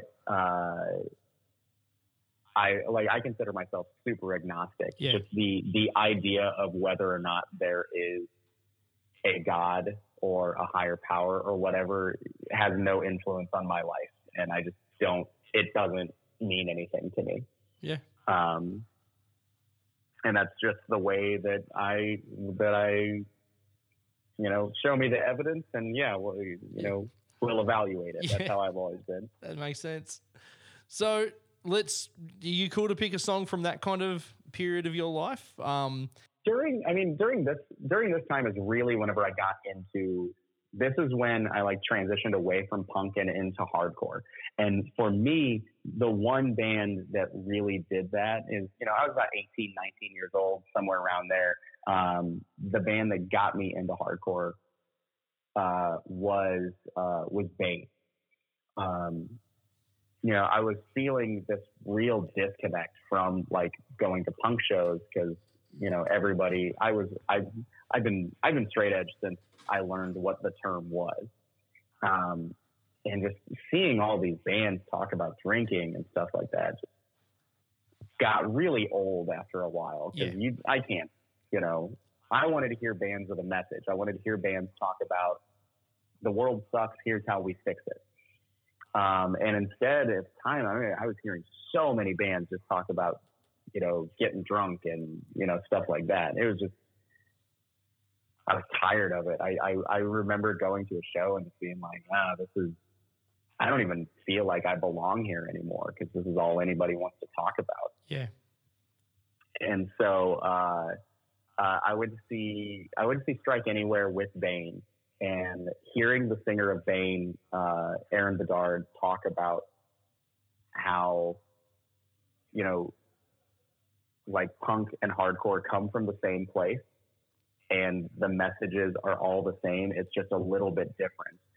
And then seeing people grab the mic from him and, jump off the stage and stuff like that. That was this is what I want to be doing because this is the closest thing to that Decline of Western Civilization movie that I saw so many years ago. I didn't know people still did stuff like this. And, for me, that was the turning point for me. So the song Ante Up by Bane that's my favorite Bane song. I can listen to it a million times and not get tired of it. So I think that is perfectly indicative of this kind of, rollover in my life.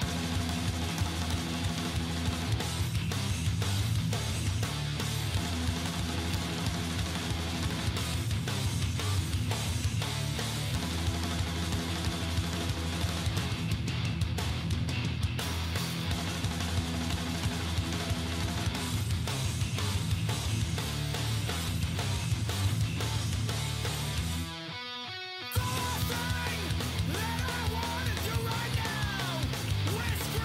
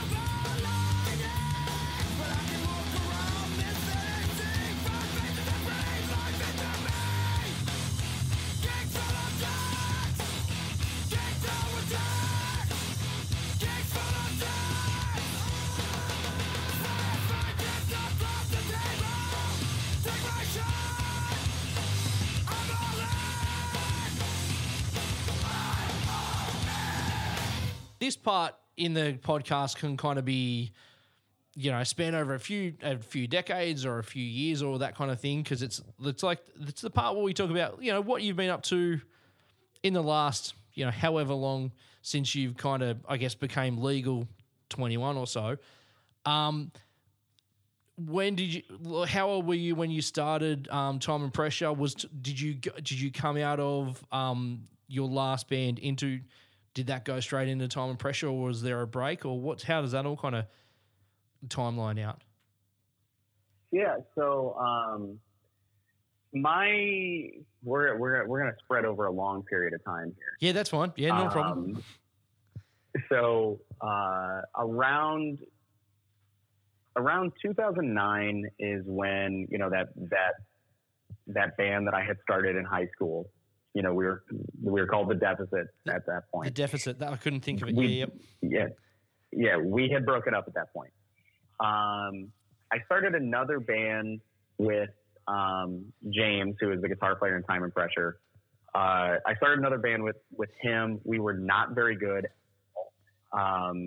Like, to the point where people would laugh at us on stage. People would leave the room when we played. We decided that, like, we were just like, we're going to do, you know, play some out of town shows because we're young and we can do that. And I'm not in school anymore. So let's just do it. Cause, you know, like, I had dropped out, and, like, it was not a good band. We decided we were going to, you know, we were going to quit and just break up at that point.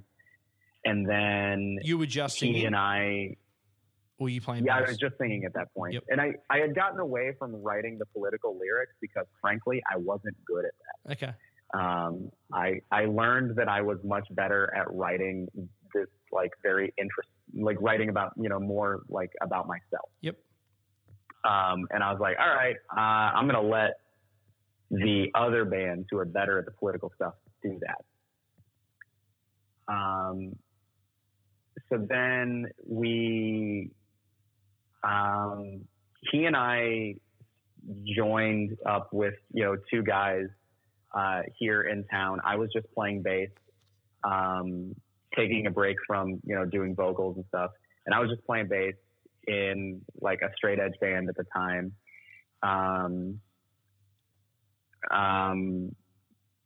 Again, like, that band wasn't very good, but that was kind of part of our charm. Okay. We were very much just like, you know, let's go and be a bad band. And we would, like, write, like, you know, 10-second songs. And were you a straight edge band? Like, were you? We were a straight edge. Yeah. So that was part of the aesthetic, for lack of a better term. Like, it wasn't just like you were a band with edge members. Yeah. Okay. Yeah, we were a straight edge band. I'm now the only member of that band who is still straight edge. Yeah. They, like, it was, the idea, I think originally the idea was we were going to sound like Straight Ahead. Okay. And that's why they asked me to play bass, because they were like, oh yeah, Straight Ahead has, like, you know, those kind of moving bass parts. And, but we didn't sound anything like Straight Ahead. And we did a 6-song demo, and we played those 6 songs for 2 years. And that was, you know, eventually one day we were just kind of like, oh, I'm bored with this. And we stopped. While that band was still going on, I joined another band that, the first time I've ever had to audition for a band. Wow. I auditioned to sing for this band, and they had a whole, like, 6-song demo written that they just needed vocals for. And I was just like, okay, cool. I have all of these songs that I've been writing for the last, you know, 5 years ready to go. And I think that kind of helped out. Yeah. That, you know, like, I had been working on all this stuff just in my spare time. And the band was called Perfect People, and I really liked that band a lot. It was closer to, like, what Time and Pressure is. It was very, you know, kind of like more 2000s melodic hardcore, because, Yep. you know, yeah, it was just, you know, that's what I've always been into. As soon as I got into hardcore, that's what I liked because that's what was popular at the time. And yeah, I mean, we just, you know, we put out a record. We had, you know, a couple of demos. We put out a record. We did a very small amount of touring, but the other guys in the band kind of didn't really want to play a lot of shows out of town. And James was playing guitar in that band eventually too. James and I were just like, well, we want to play as many shows as we can, as far away from here as we can. And the other guys weren't really into that idea at all. So eventually we, you know, just decided that one day we had a show with Code Orange, and that morning they were just like, this is our last show, we're done. And so that was around like 2016. Okay. So 2012 to 2016, that band was So together. Code Orange was like, you know, a big, somewhat big entity, or they were about to start their rise, yeah? Yeah. I Am King was definitely out. Okay. I don't think the record after I Am King was out yet. I don't think Forever was out yet. But I don't know. I was never a fan of that band, so the timeline kind of escapes me. Yeah, fair enough. But yeah, so and James had moved away to be with he and his wife moved closer to his wife's family after his second kid was born. So we were, you know, like the idea of, oh, we're going to start another band together wasn't really even on the table because, you know, James lived in Ohio and the only people I knew who wanted to be in a band with me had just decided they didn't anymore. Right. So, I kind of was just like, well, shoot, I'm going to be bandless for a while, I guess. And, I was looking to start another band because I really, really wanted to. At this point, I had graduated college. I had a teaching degree, but I could not find a teaching job to save my life. And my, student teaching experience was so bad that it had completely discouraged me from the idea of getting a teaching job. Oh, wow. And so like all of this was happening. I was having a lot of personal stuff go on in my life too. You know, like, I'm a sensitive guy. Yep. Girls break my heart. They do. So, Yeah, you know, they do and they will. Yeah. Like, I was having some issues with like, you know, some more, you know, romantic stuff like that. And I was just like, I need to start another band right now or I'm going to go insane. And, I don't know how long went by. By the beginning of 2018, James lived in St. Louis again. His family had moved back. And when he got here, he was like, you want to start a new band? And I said, yeah, let's see if we can find some musicians. And he was like, cool. And he bought some new gear, so our straight edge band, which was not a straight edge band anymore, got back together to play one show that was like a benefit for a hurricane that had happened in Texas a few years ago. Yep. And we raised some money for that. And we played that show and James was just like, I never want to be in a band again. Oh, And Jesus. all the stuff he had just bought, he sold. Was it something that someone had done or said, or it was just like once he was actually doing it, he's like, nah, fuck this? He was just like, this isn't fun. I don't want to do this. Okay. And then James used to do in town, he used to do a toy drive show,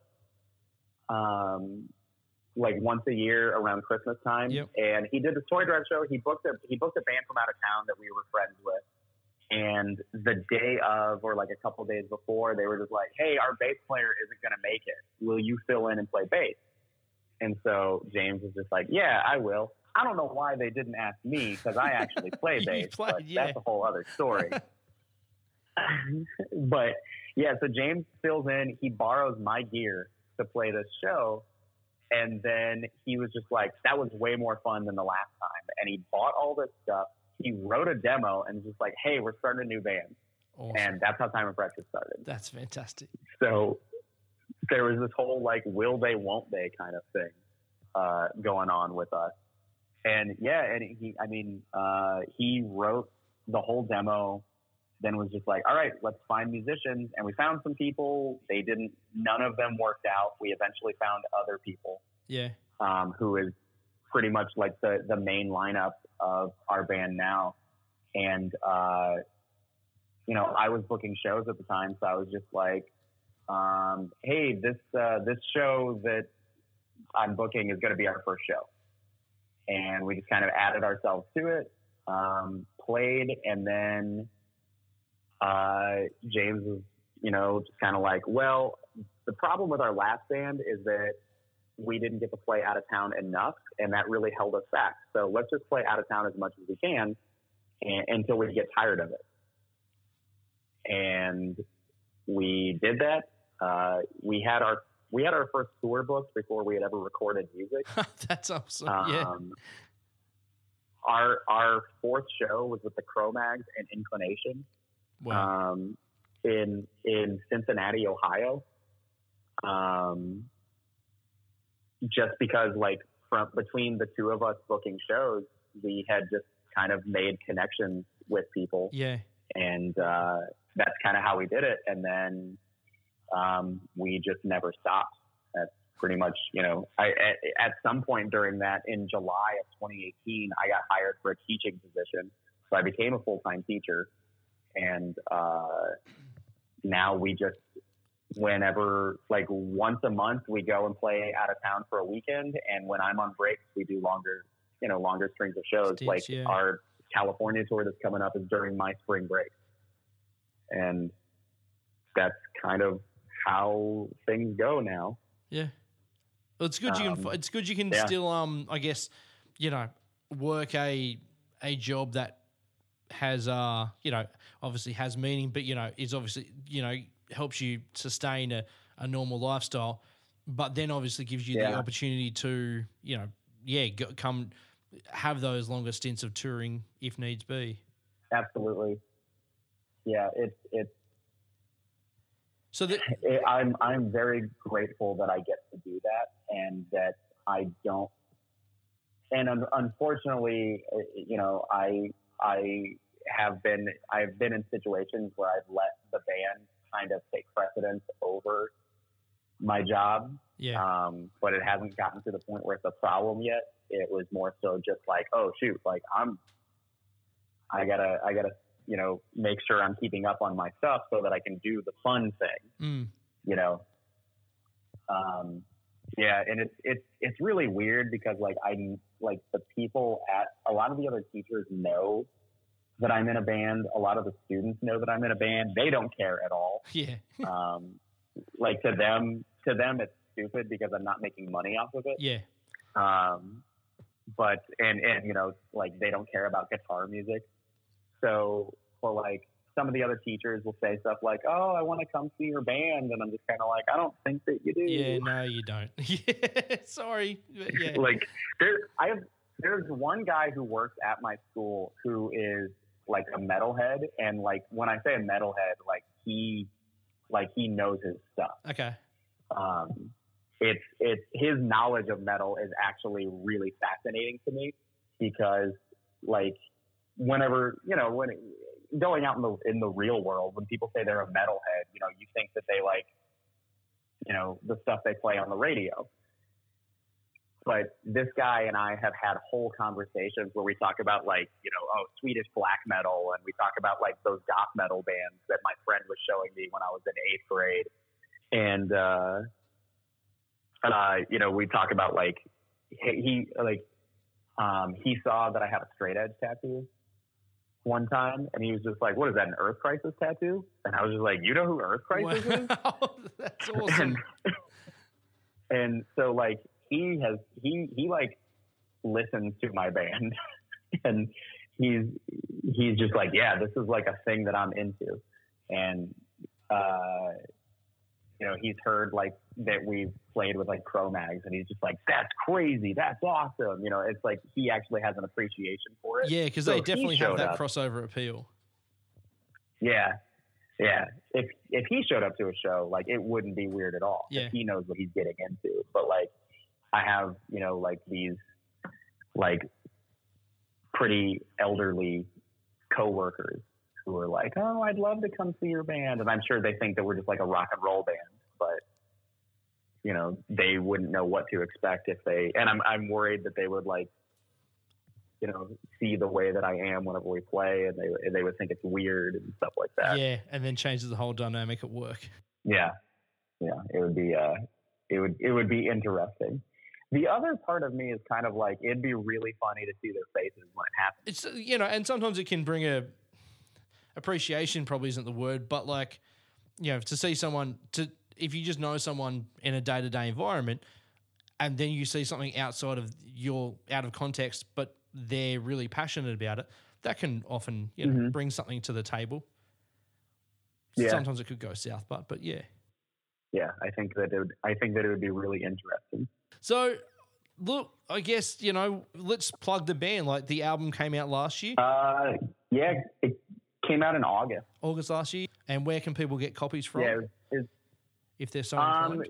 you can get them through us at shows. We have some left. You can grab them online at so Safe Inside Records put the album out. Safe Inside is distributed exclusively through Death Wish, so you can go to Death Wish Inc., the Death Wish Inc. store. Yep. And find they'll have like a little Safe Inside link you can go to, and you should be able to pick it up there. But yeah, that in Europe and Australia. There are other places that you can get them through different distros, but I don't know what they are or who ships where, unfortunately. I'm not sure who do it down here, but I know obviously Death we should does ship down here, so that's probably the best port of call for people to go to. What does the future hold besides the California stint? What else have you got? Yeah, we just announced the California tour, which is March 17th to the 21st. The last date of that is, the lineup hasn't been announced yet. I don't even know who all is playing. But there's a small, or I don't even know if it's considered small. There's like a fest that they do in California now called Mutiny on the Bay, named after the Dead Kennedys live record. Yeah. So full circle. Yeah, indeed. I shouldn't say it's named after it. It shares a name with it. I don't know if it's actually named after it. And yeah, it's called Mutiny on the Bay. I don't know who's playing. They're going to announce the lineup sometime in this upcoming week, I think. So I'm really excited to see that. I know that Fury headlined it last year, and I'm kind of crossing my fingers that Gulch is going to be on it this year. I don't know how inside the realm of possibility that is, but we'll see what happens. Yeah. It is the whole tour that we're doing is with the band Spirits from Massachusetts. Okay. Who Spirits put out an LP in 2017, I think 2017, called Unrest. That was my favorite full length that came out that year.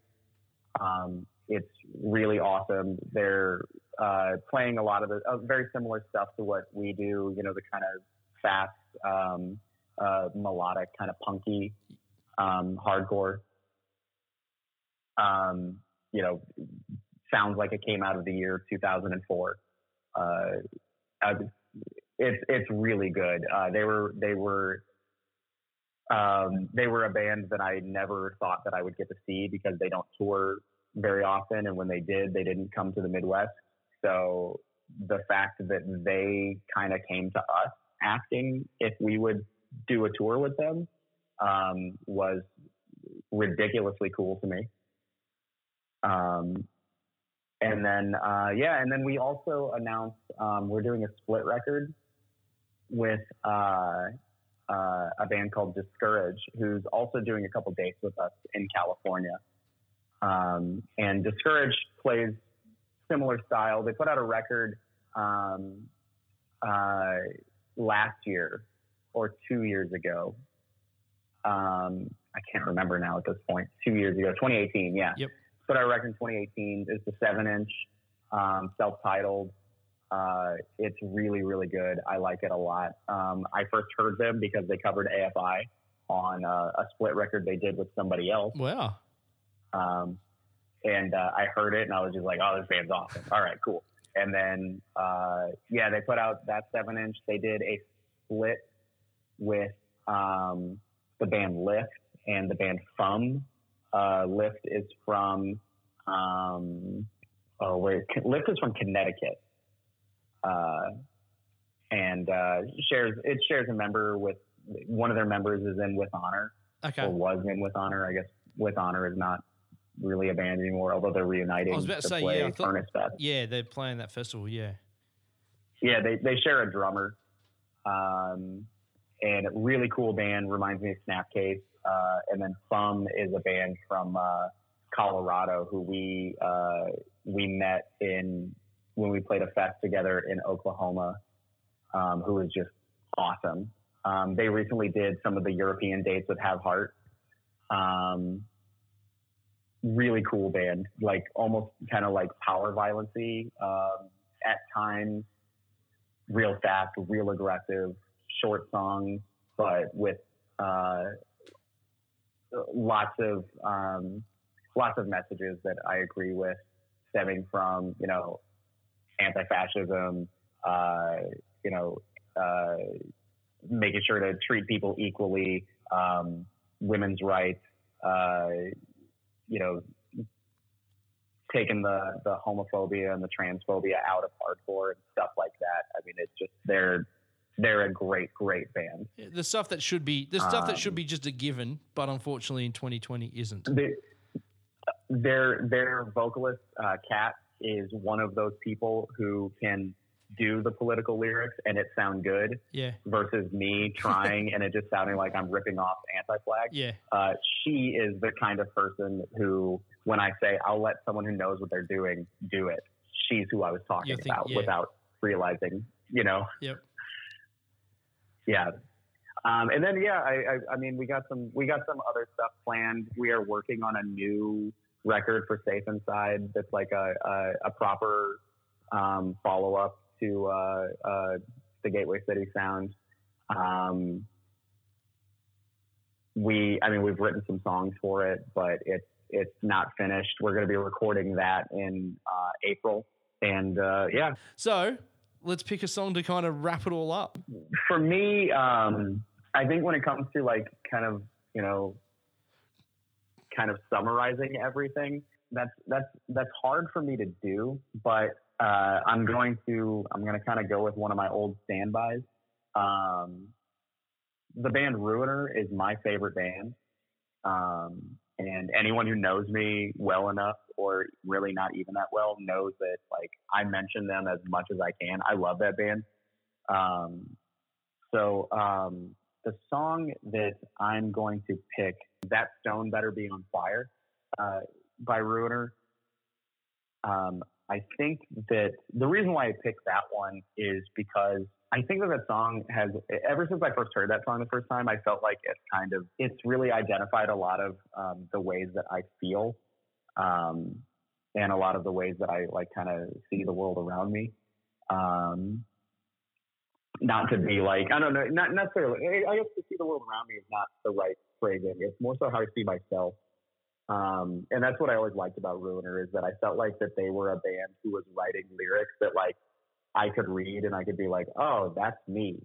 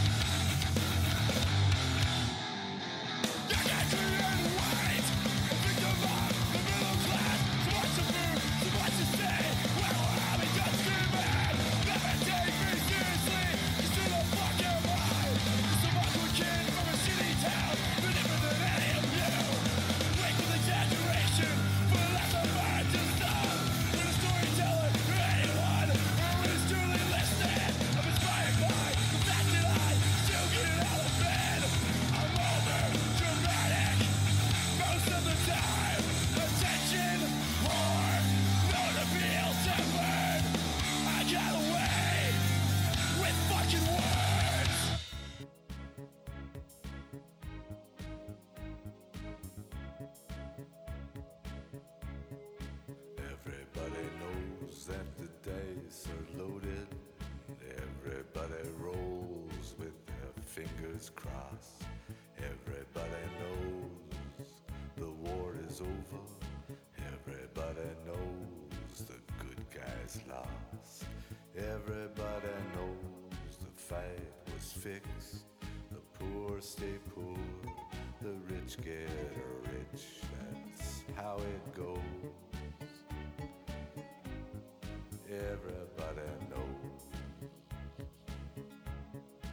Everybody knows that the boat is leaking. Everybody knows the captain lied. Everybody got this broken feeling like their father or their dog just died. Everybody talking to their pockets. Everybody wants a box of chocolates and a long stem rose. Everybody knows. Everybody knows that you love me, baby. Everybody knows that you really do. Everybody knows that you've been faithful, give or take a night or two.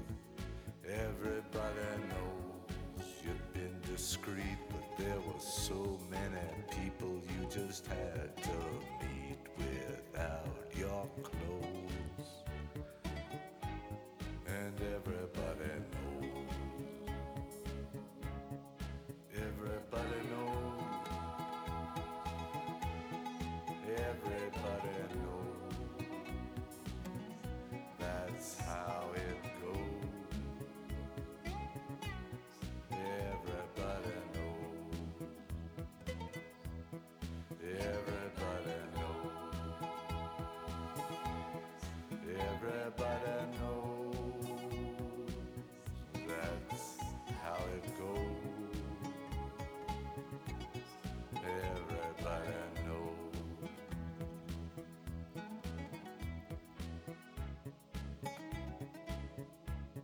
And everybody knows that it's now or never. Everybody knows that it's me or you. And everybody knows that you live forever. When you've done a line or two. Everybody knows the deal is rotten. Old Black Joe still picking cotton for your ribbons and bows. And everybody knows. And everybody knows that the plague is coming. Everybody knows that it's moving fast. Everybody knows that the naked man and woman are just a shining artifact of the past. Everybody knows the scene is dead, but there's gonna be a meter on your bed that will disclose what everybody knows. And everybody knows that you're in trouble. Everybody knows what you've been through. From the bloody cross on top of Calvary to the beach in Malibu. Everybody knows it's coming apart. Take one last look at this sacred heart before it